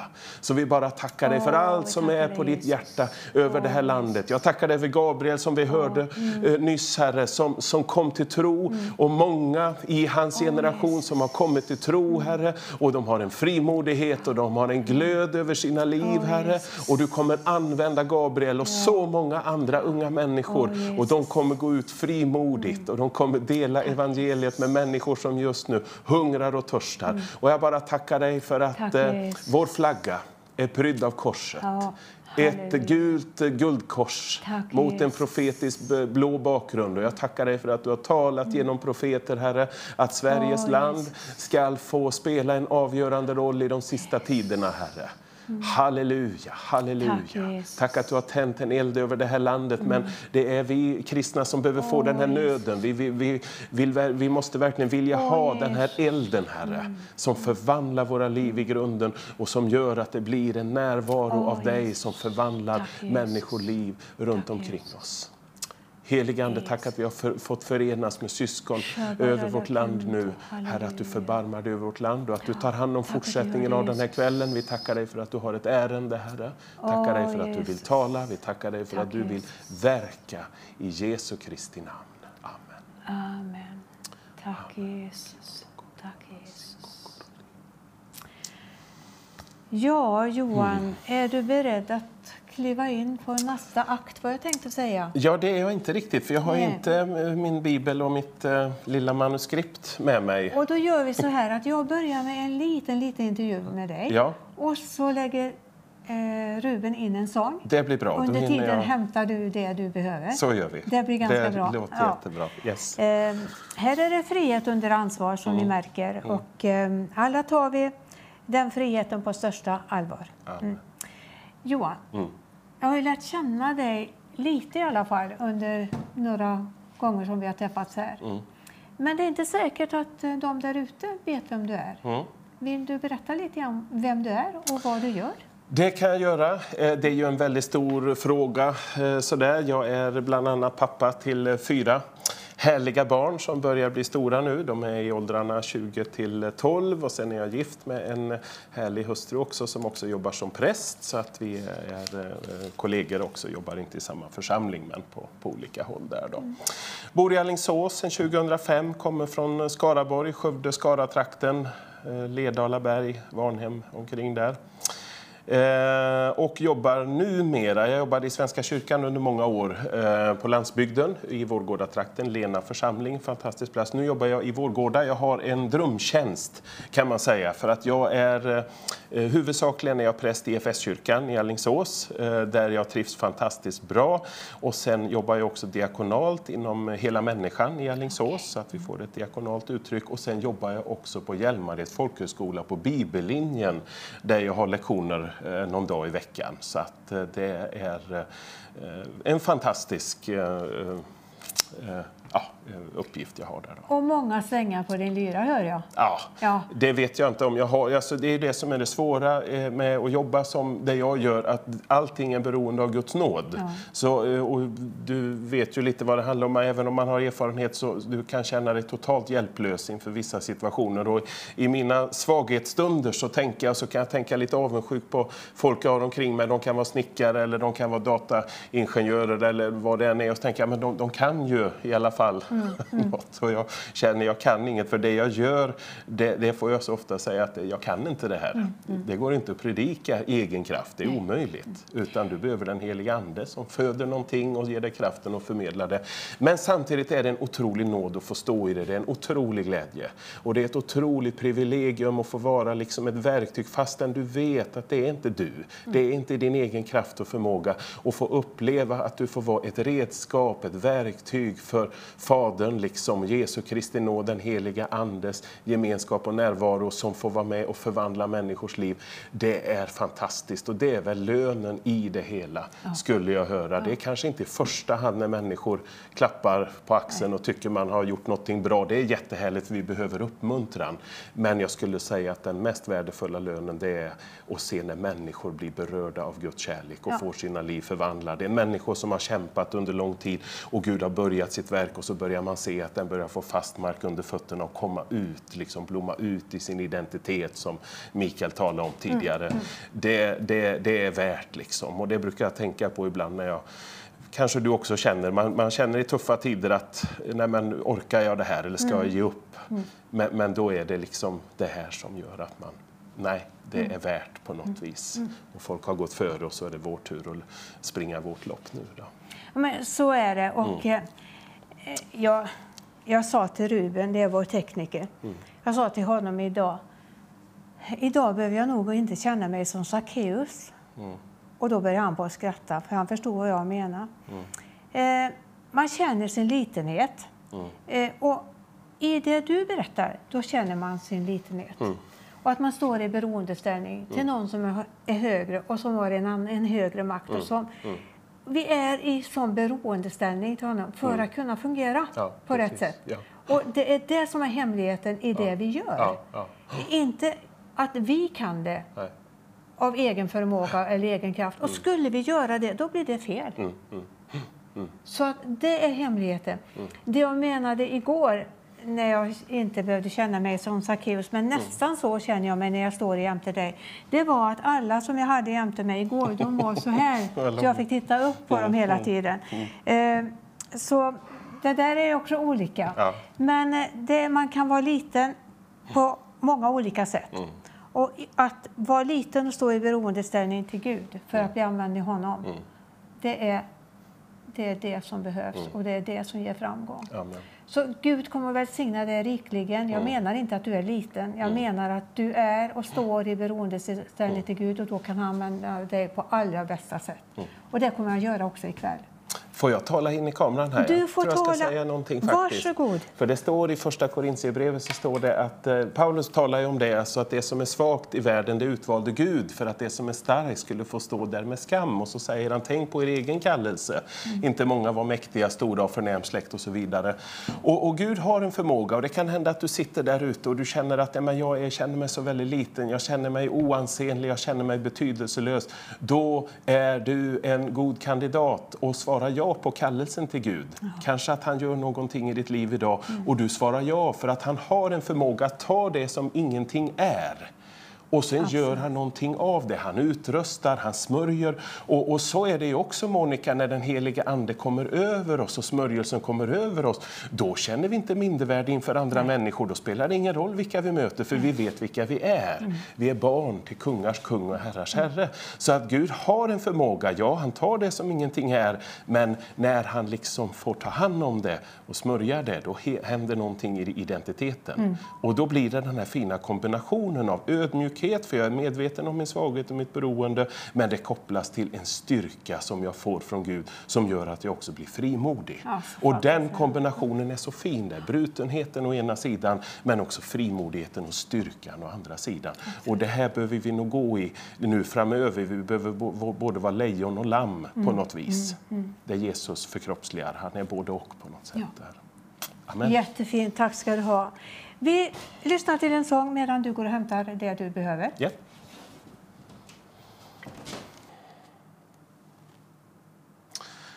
Så vilken nåd och vilken glädje för mig att få vara med här på den här fina konferensen som pågår. Frihet har ett namn. Så gott att få träffa Mikael från Frälsningsarmén som började att predika så härligt. Och Gabriel från Linnéakyrkan. Här, ung evangelist. Och Monica som leder det så härligt. Och jag känner lite att jag är här lite för min egen skull idag också. Det är så gott att bara få vara här och vara i Guds närvaro. För vi blir lite utmanade i livet. Vi kan uppleva trötthet och vi kan behöva bli påfyllda ständigt på nytt. Och det är fantastiskt med Faderns kärlek, Jesu Kristi nåd och den helige Andes gemenskap. Har du varit med under kvällen så kan du nog märka nu att det finns en röd tråd. Och den upptäckte vi när vi satt och bad, att vi hade ungefär samma saker på våra hjärtan. Det handlade om identiteten, det handlade om Faderns kärlek. Och har du precis kommit in hoppas att du ändå känner att det är någonting i dig som slår an. Och jag tror det är så här ikväll. Jag tror att en del av er ikväll vill Fadern att du ska få hitta vilan vid hans faders hjärta. För det är så här, man kan vara kristen, man kan tro på Jesus, man kan ha förstått hans nåd, man kan ha förstått vad det innebär att vara rättfärdig och så vidare. Man kan också vara döpt till den heliga ande, till och med tala i nya tungor. Få vara med och kanske se ett helande och befrielse i människors liv, kanske till och med varit med och predikat ordet och sådana saker. Men ändå, fast man har erfarenheten, så kan man ändå brottas med osäkerhet. Man kan brottas med lagiskhet, med prestationsångest, fastän man vet att det är av nåd. Fastän jag vet liksom att Faderns kärlek är villkorslös, så är det inte säkert att man för den skull har hittat vilan i den här kärleken.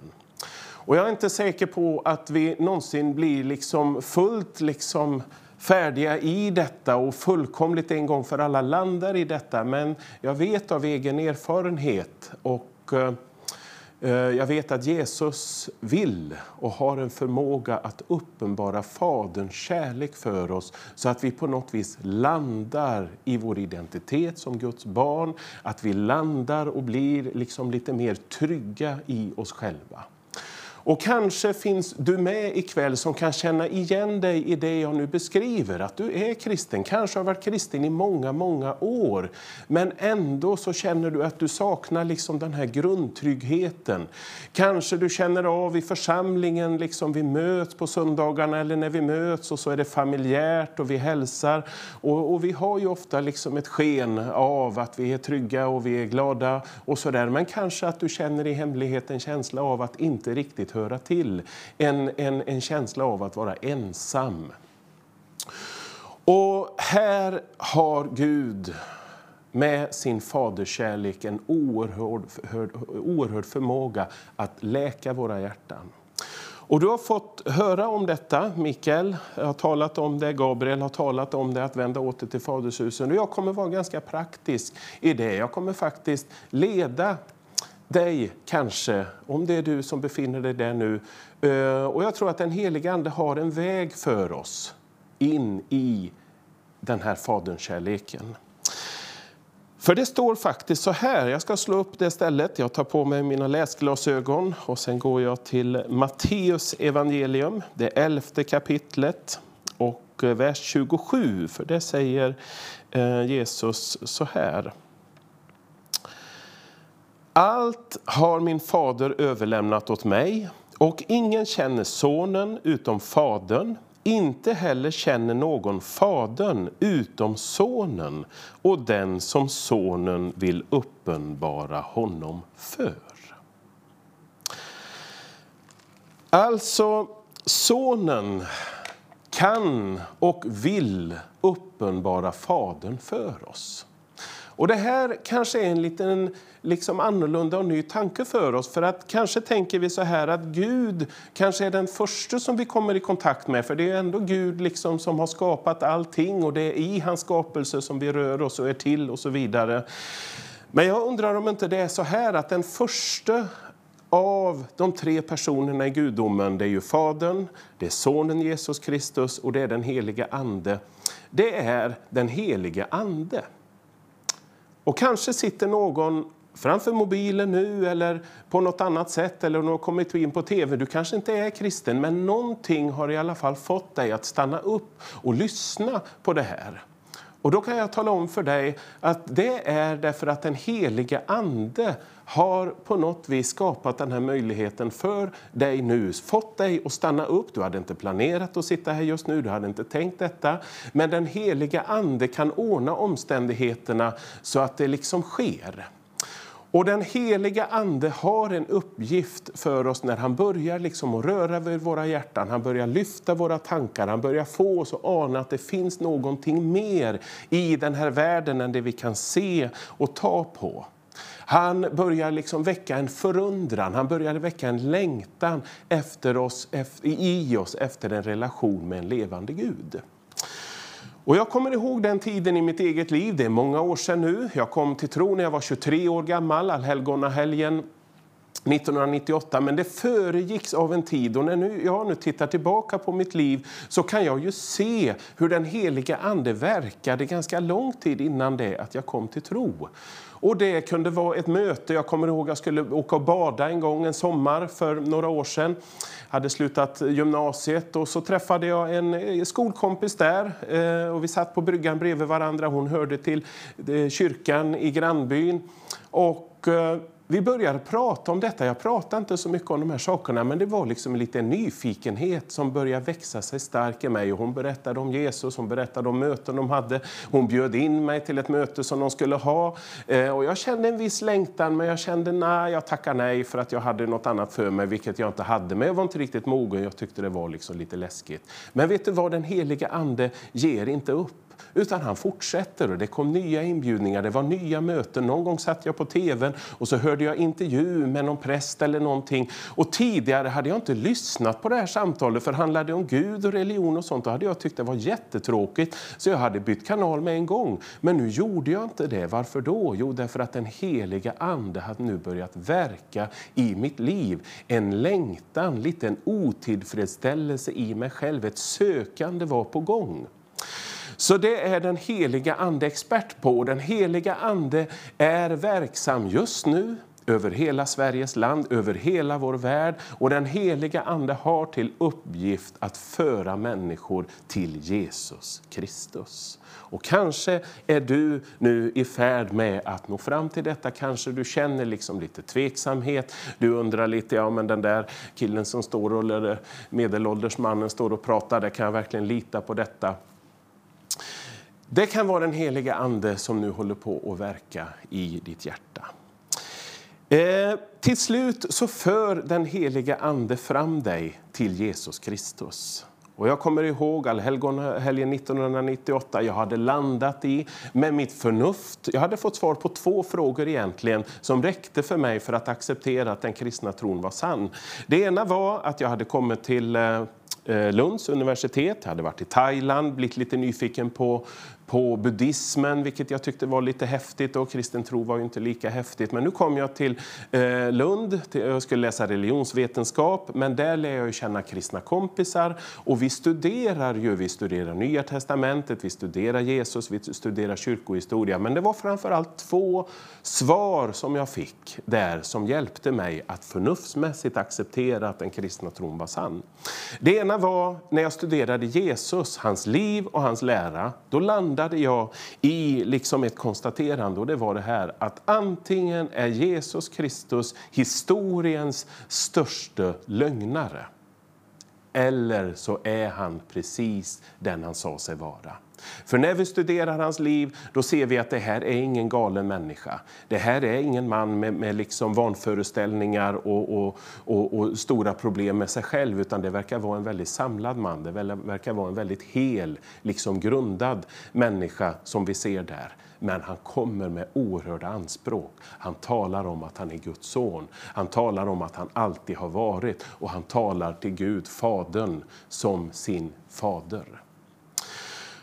Så det var det ena svaret jag fick, att Jesus Kristus är precis den han säger sig vara. Det andra svaret jag fick, det var att jag hade en föreställning om att så många är kristna över vår jord. Det beror på att kyrkan, liksom lierad med makten, har gått ut med svärd och liksom i makt. Och så har man tvingat människor, stackars små människor som inte har något att säga till om. Och så har de fått välja att antingen bli kristna eller dö. Och så har det säkert gått till i historien på olika sätt, men det var inte så kristendomen spreds från början. Kristendomen spreds trots att det i romarriket var förenat med ibland dödsfara. Du blev förföljd, du kunde bli fängslad och många fick sätta livet till på grund av sin tro. Därför att det var en andemakt, men det var också ett statligt system som ville stoppa den här rörelsen till vilket pris. Och trots att det mötte ett sådant motstånd, trots att så många kristna fick lida och till och med dö för sin tros skull, så spred sig den kristna tron lavinartat. Och på 300 år så har det förvandlat romarriket i grunden. Så pass så att romarriket väljer att låta kristendomen bli statsreligion när kejsar Konstantin själv blir kristen på 300-talet. Och där fattade jag, det finns någonting i kristendomens kärna. Det finns någonting i det här som har med Jesus att göra, som inte bara förvandlar människor inifrån och ut, utan som också förvandlar samhällen, som också kan förvandla länder. Och inte genom kraft, inte genom styrka, utan på något vis genom en kärleksrevolution, en kärleksrörelse. Och så här är det, när du och jag säger vårt ja till Jesus Kristus, för mig var det ganska dramatiskt att få göra detta. Jag upplevde det nästan som en liten kapitulation. Jag kunde känna att det var på ett sätt som ett misslyckande. För jag ville vara stark. Jag ville liksom klara mig själv. Jag ville inte behöva få hjälp av en Gud eller Jesus eller någonting. För jag tyckte tidigare att det var lite mesigt. Men jag kommer till en punkt i mitt liv nu, hösten 1998. När jag ärligt talat var trött på mig själv. Jag var trött på att behöva spela starkare än vad jag var. Jag var trött på att behöva liksom hålla masken och verka trygg och ha koll på. Medan det själva verket var i kaos på insidan. Där jag både kände mig ensam och vilsen och osäker och hade sår och saker och ting där. Och när jag ber min första ärliga bön, jag vänder mig upp mot himlen och säger: Gud, om du finns, då vill jag lära känna dig.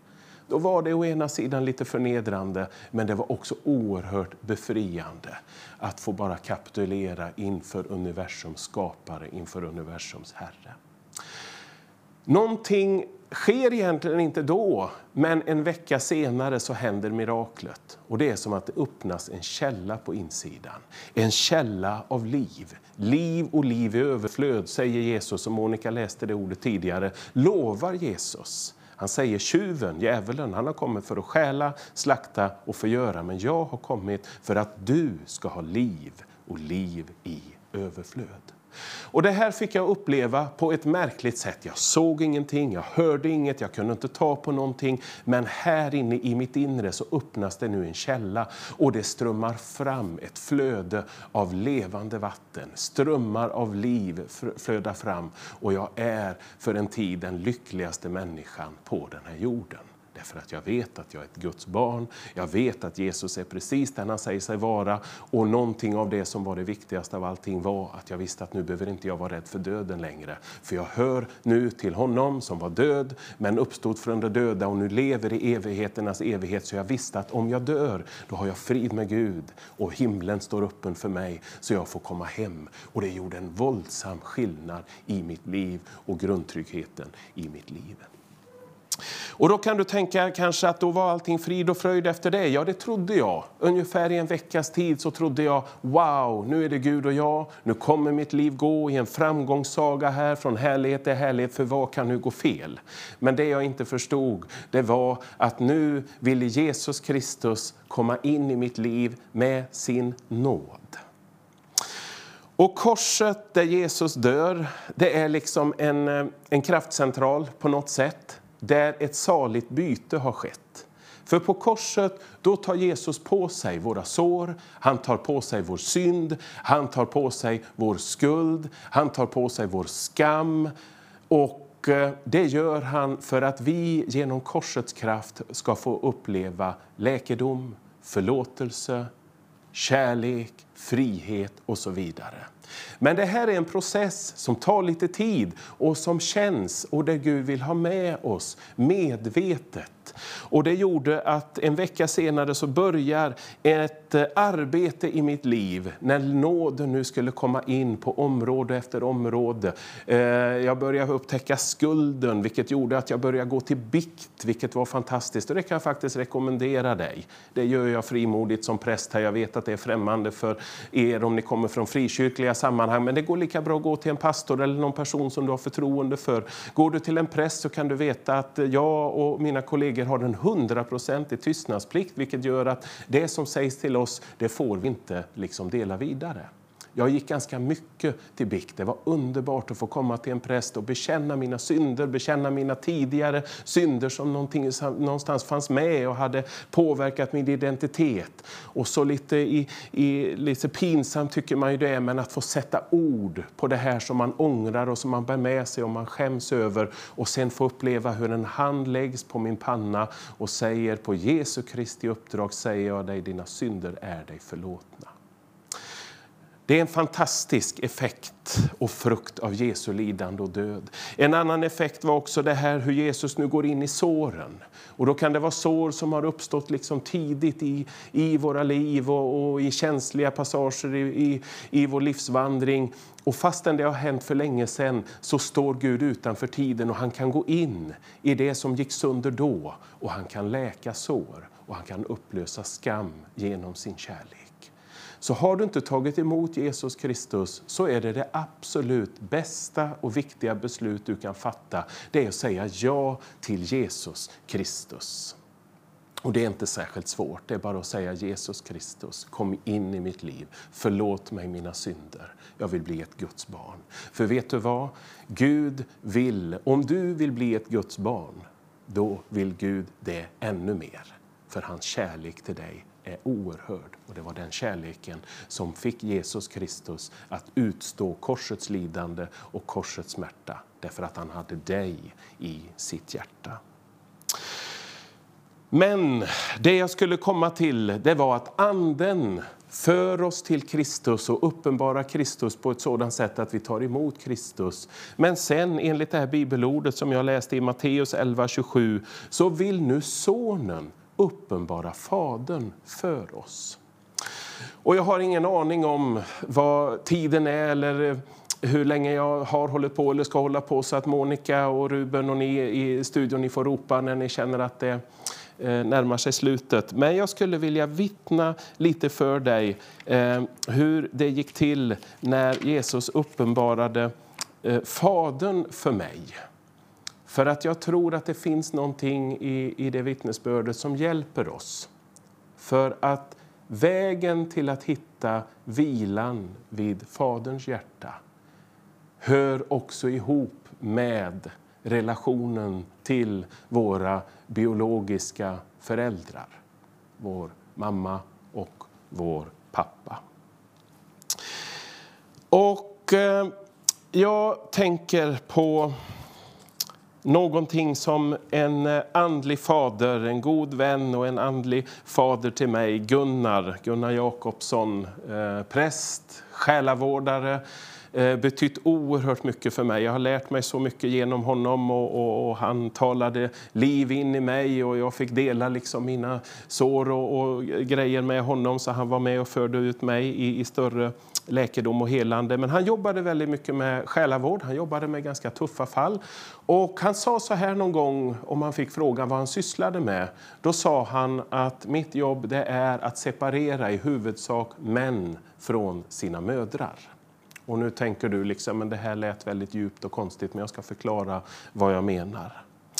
För på samma sätt som Gud är tre, Fader, Son och helig ande, så är det väldigt mycket i skapelsen som också har den här treenigheten. Och då är det också en annan form av treenighet som nästan är liksom nästan lite fult att säga i detta dag, men det är mamma, pappa, barn. Och jag tror det är någonting i skapelsen biologiskt liksom, som bara ligger nedlagt. En mamma, pappa och ett barn.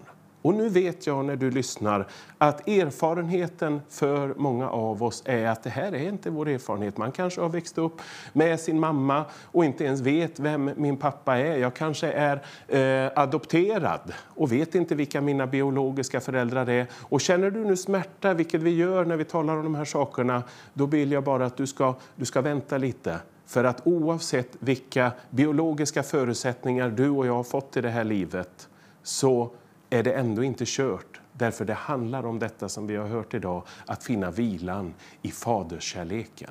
Och vi möter människor idag som inte har haft någonting, varken av en stöttande, trygg pappa eller en liksom omsorgsfull, liksom kärleksfull mamma, och ändå upplever den här vilan vid faders hjärtat. För Gud är på något vis både en fader och en moder. Och han har förmågan att i sin kärlek läka våra sår. Så håll kvar vid detta. Men han beskrev det så här i alla fall, att när vi barn föds så har vi då i bästa fall då en mamma och en pappa. En moder har någonstans det här omsorgsfulla i sig, vill hålla barnen nära sig. Och har det liksom i sig att vilja skydda och nära och omsluta det här barnet. Och så beskrev Gunnar det så här, att då behövs det också en närvarande pappa. Och så är det ju faktiskt idag. Ett stort problem i vårt samhälle, det är just frånvarande fäder. För ofta är det vi fäder som sviker på något vis, fastän vi så väl behövs. Vi behövs i våra familjer, våra barn behöver oss. För han sa så här, att mannens eller pappans roll i det hela, det är att i tidens längd med sin närvaro separera barnet från modern. Så att det blir mer och mer självständig och mer trygg i sig själv. Men finns inte fadern där, förklarade han, då sker inte den här separationen, utan då blir barnen, fastän de växer upp, blir tonåringar och sen mogna, då blir de alldeles förfästa vid sina mödrar. Och då kan det göra så att man kan känna sig som en liten pojke på insidan, fastän man nu har en vuxen man eller kvinnas kropp. Alltså en liten flicka eller en liten pojke. För att faderns närvaro har gjort att inte den här separationen som är nödvändig har fått äga rum, utan man fortfarande är för knuten och för bunden till sin moder. Jag vet inte, du får säga och tycka vad du vill om detta, men jag tror ändå att det ligger någonting i detta.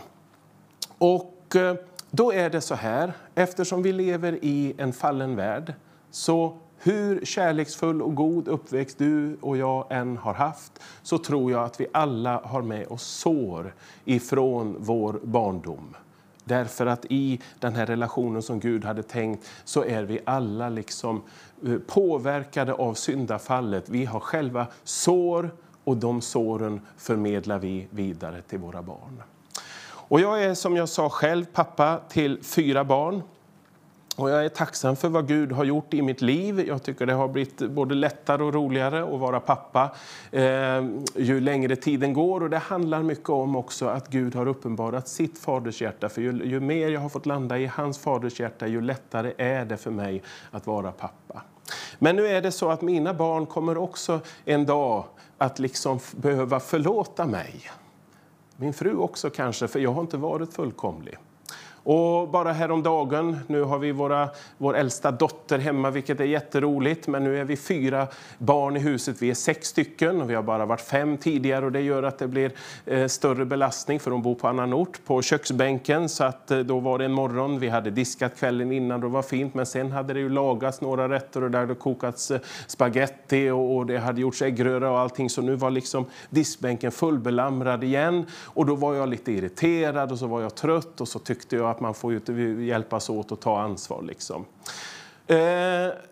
Och då reagerar jag på ett sätt som jag kanske inte skulle gjort. Men det kanske inte är det här som jag är mest liksom ledsen över på något vis. Utan det är ju de här sakerna som jag kan se nu i perspektiv. Alltså min osäkerhet under de första åren när barnen var små. Som gjorde att det förmedlade saker från mig till dem som jag inte ville skulle gå liksom vidare.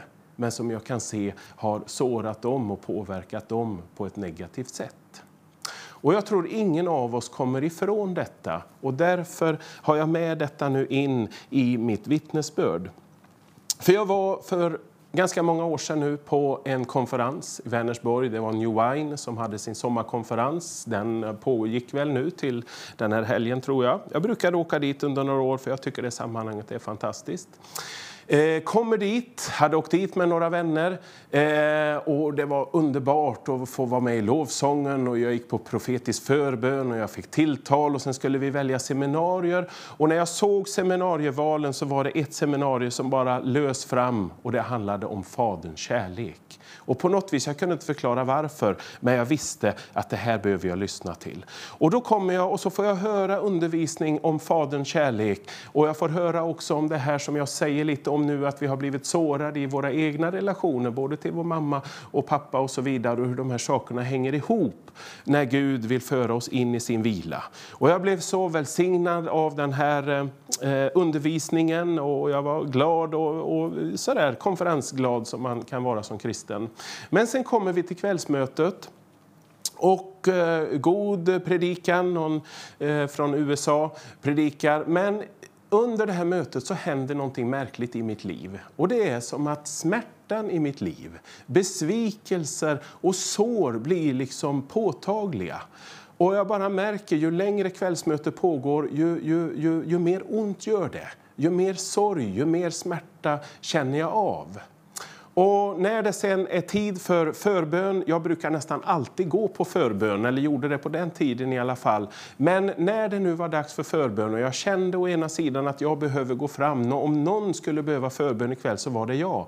Men jag gick inte fram därför att jag var arg och jag var besviken. Jag var besviken på Gud och jag var besviken också på saker och ting som hade med barndom och uppväxt att göra och sådär. Men jag har en god vän, en pastorskollega, som säger Johan, jag går med dig fram. Och vi går fram på förbön och hade inte han tagit med mig så hade jag inte gjort det. Och där får jag förbön och jag upplever där att jag behöver gå till kors som ligger ställt lite längre bort. Och där behöver jag be om förlåtelse, men jag behöver också förlåta mina biologiska föräldrar. Och då kan jag säga till dig nu, min pappa dog här för ett litet tag sedan, vi hade begravning för en vecka sedan. Och jag kan säga att jag älskade min pappa och han älskade mig. Och vi hade en fantastisk relation under sjukdomstiden och sista åren så fick jag och min lillebror vara där. Likaså min mamma som jag högaktar och har så stor respekt för och jag verkligen har en stor kärlek till. Men fastän jag har fått en bra uppväxt, en god liksom uppväxt, så fanns det sår även där. Och så är det för dig också. Det finns sår. Och då tror jag att en väg för oss in i vilan vid Faders hjärta, det är att faktiskt förlåta våra biologiska föräldrar för att de inte har kunnat liksom vara de förebilder för oss som de egentligen var kallade och skapta för att vara, men inte kunde vara på grund av syndafallet. Och som jag sa, det här är någonting som mina barn kanske också behöver göra en dag, att förlåta sin pappa för att jag inte kunde ge dem det de behövde. När jag gör detta, och det vill jag säga till dig som känner, men det är svårt för mig att göra detta. Och kanske har du blivit illa behandlad. Kanske har du varit med om fruktansvärda saker, blivit övergiven. Och så handlar det inte nu om liksom att du ska liksom älska eller framkalla positiva, goda känslor. Utan det är någonstans bara en vilja att förlåta. Att med Guds hjälp förlåta kanske din pappa eller din mamma.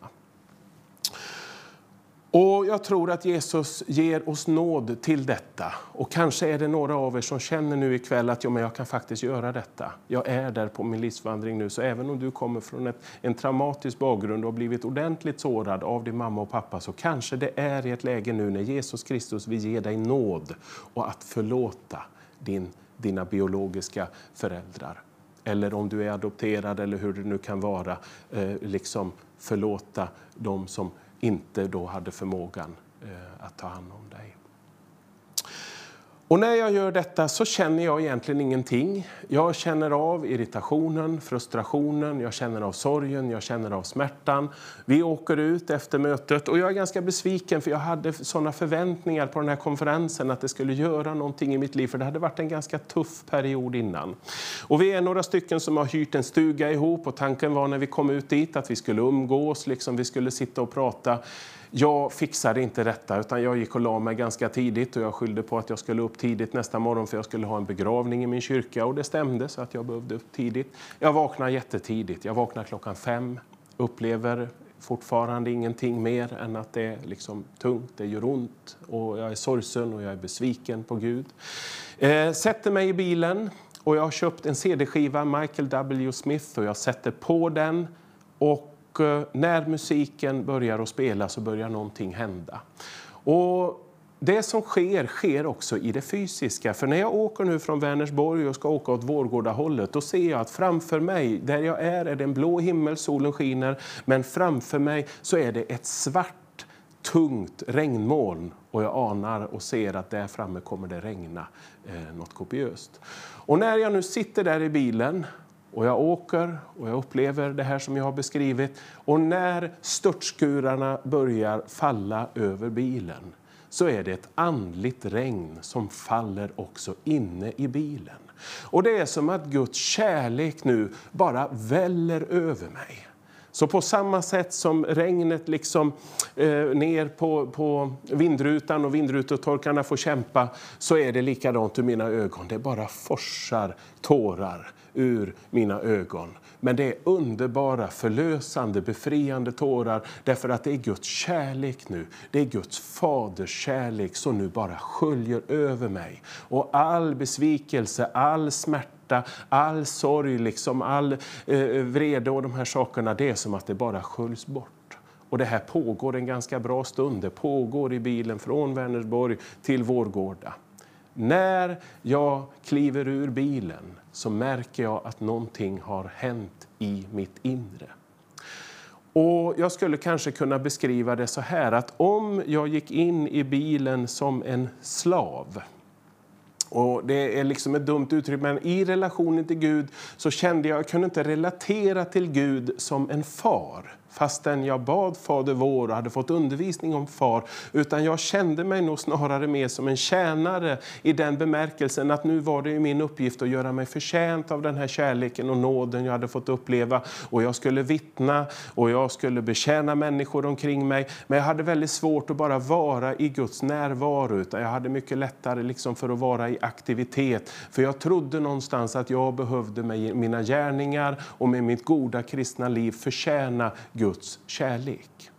Så i den bemärkelsen var jag i min identitet som en tjänare. Men när jag går ur bilen, när jag kommer fram till församlingshemmet där jag jobbade, går ur bilen, då har någonting hänt i min identitet. Nu är jag inte längre bara en tjänare, utan nu är jag en son. Och det här tror jag Gud, Fadern, vill göra med många av oss. Detta tror jag Jesus vill göra med många av oss nu. Att han vill uppenbara Fadern för oss. Han vill föra oss in i vilan vid Guds Faders hjärta. Och ett sätt kanske kan vara för en del av er att också förlåta era jordiska föräldrar. För att när vi förlåter och det blir liksom mer helat där, då blir det en hjälp för oss att också relatera på ett rätt sätt till vår himmelska Fader. Och jag slutar där. Jag har säkert predikat en stund, jag har inte riktigt koll på tiden. Men jag vill bara be nu tillsammans med dig som kanske upplever dig tilltalad av det jag har pratat om. Och jag vet att det här är känsligt, jag vet att det här är liksom sårbart. Det här har med vår identitet att göra. Men jag ber tillsammans med dig som vill just nu. Himmelske Fader, jag tackar dig för att du har skapat oss. Och du har skapat oss var och en därför att du ville relation. Du ville en stor familj. Och ja, som den fader du är så vill du ha många barn.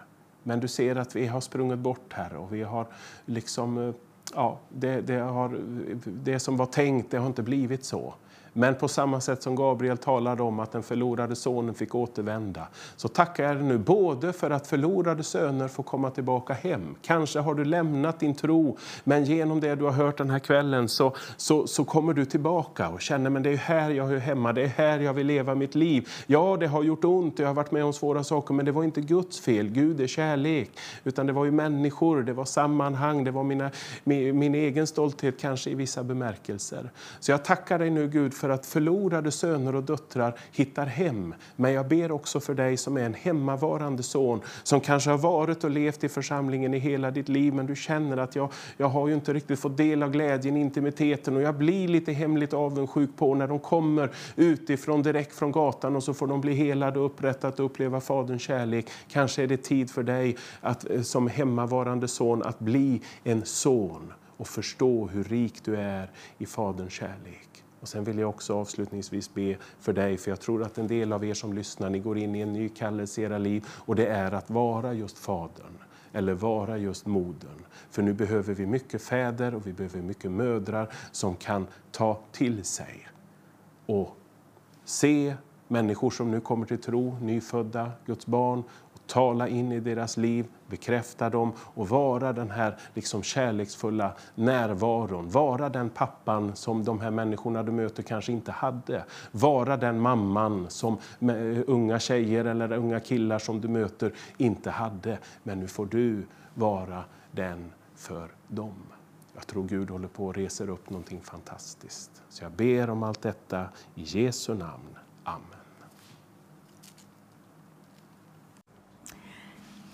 Tack Johan för det mycket personliga vittnesbördet och predikan som har berört många av oss. Och som säkert kan känna igen sig i det du har lyft fram idag. Värdefullt att vi också får höra det, att det handlar inte om att vi är så perfekta och så bra bara för att vi står här. Vi har också fel och brister, och vi har också bördor som vi bär på. Vi har också sorger som vi bär med oss. Och det är viktigt att vi vågar lyfta det och tala om att vi är inte mera människor vi heller. Men vi har en som vi kan förlita oss på. Och det är Jesus. Och när han får komma in i våra liv, det är då som förändringarna sker. Yes. Och du beskrev det så fantastiskt att det bara rann av dig. Och det genom att det regnade ute. Tänk att det regnet ute i naturen kan bli till välsignelse inne i bilen och i ditt hjärta. Och det är ju när Gud liksom han stämmer möte med oss på något vis. Han förbereder, och det var det jag ville säga. Att du ge inte upp, utan bara fortsätt, för att Gud har en fantastisk förmåga. Han har mötesplatser och då samverkar naturen, liksom historien, saker och ting. Därför att när han gör saker och ting, då vill han bekräfta det på ett tydligt sätt, så vi inte kan tvivla om att det är Gud som verkar. Precis. Det vi ska göra nu, det är att vi ska bedja för de bönämnen som har kommit in. Och det är många, det är fortfarande väldigt många som lider av så svåra sjukdomar. Och som lider av värk eller som är nyopererade på grund av cancer eller andra operationer. Eller som fortfarande går och bär på sin sjukdom. Och vi ska innesluta er i våra förböner nu. Och vi ska ta det allra första nu. Vill du ta oss med i det, Johan? Ja, då ber vi nu.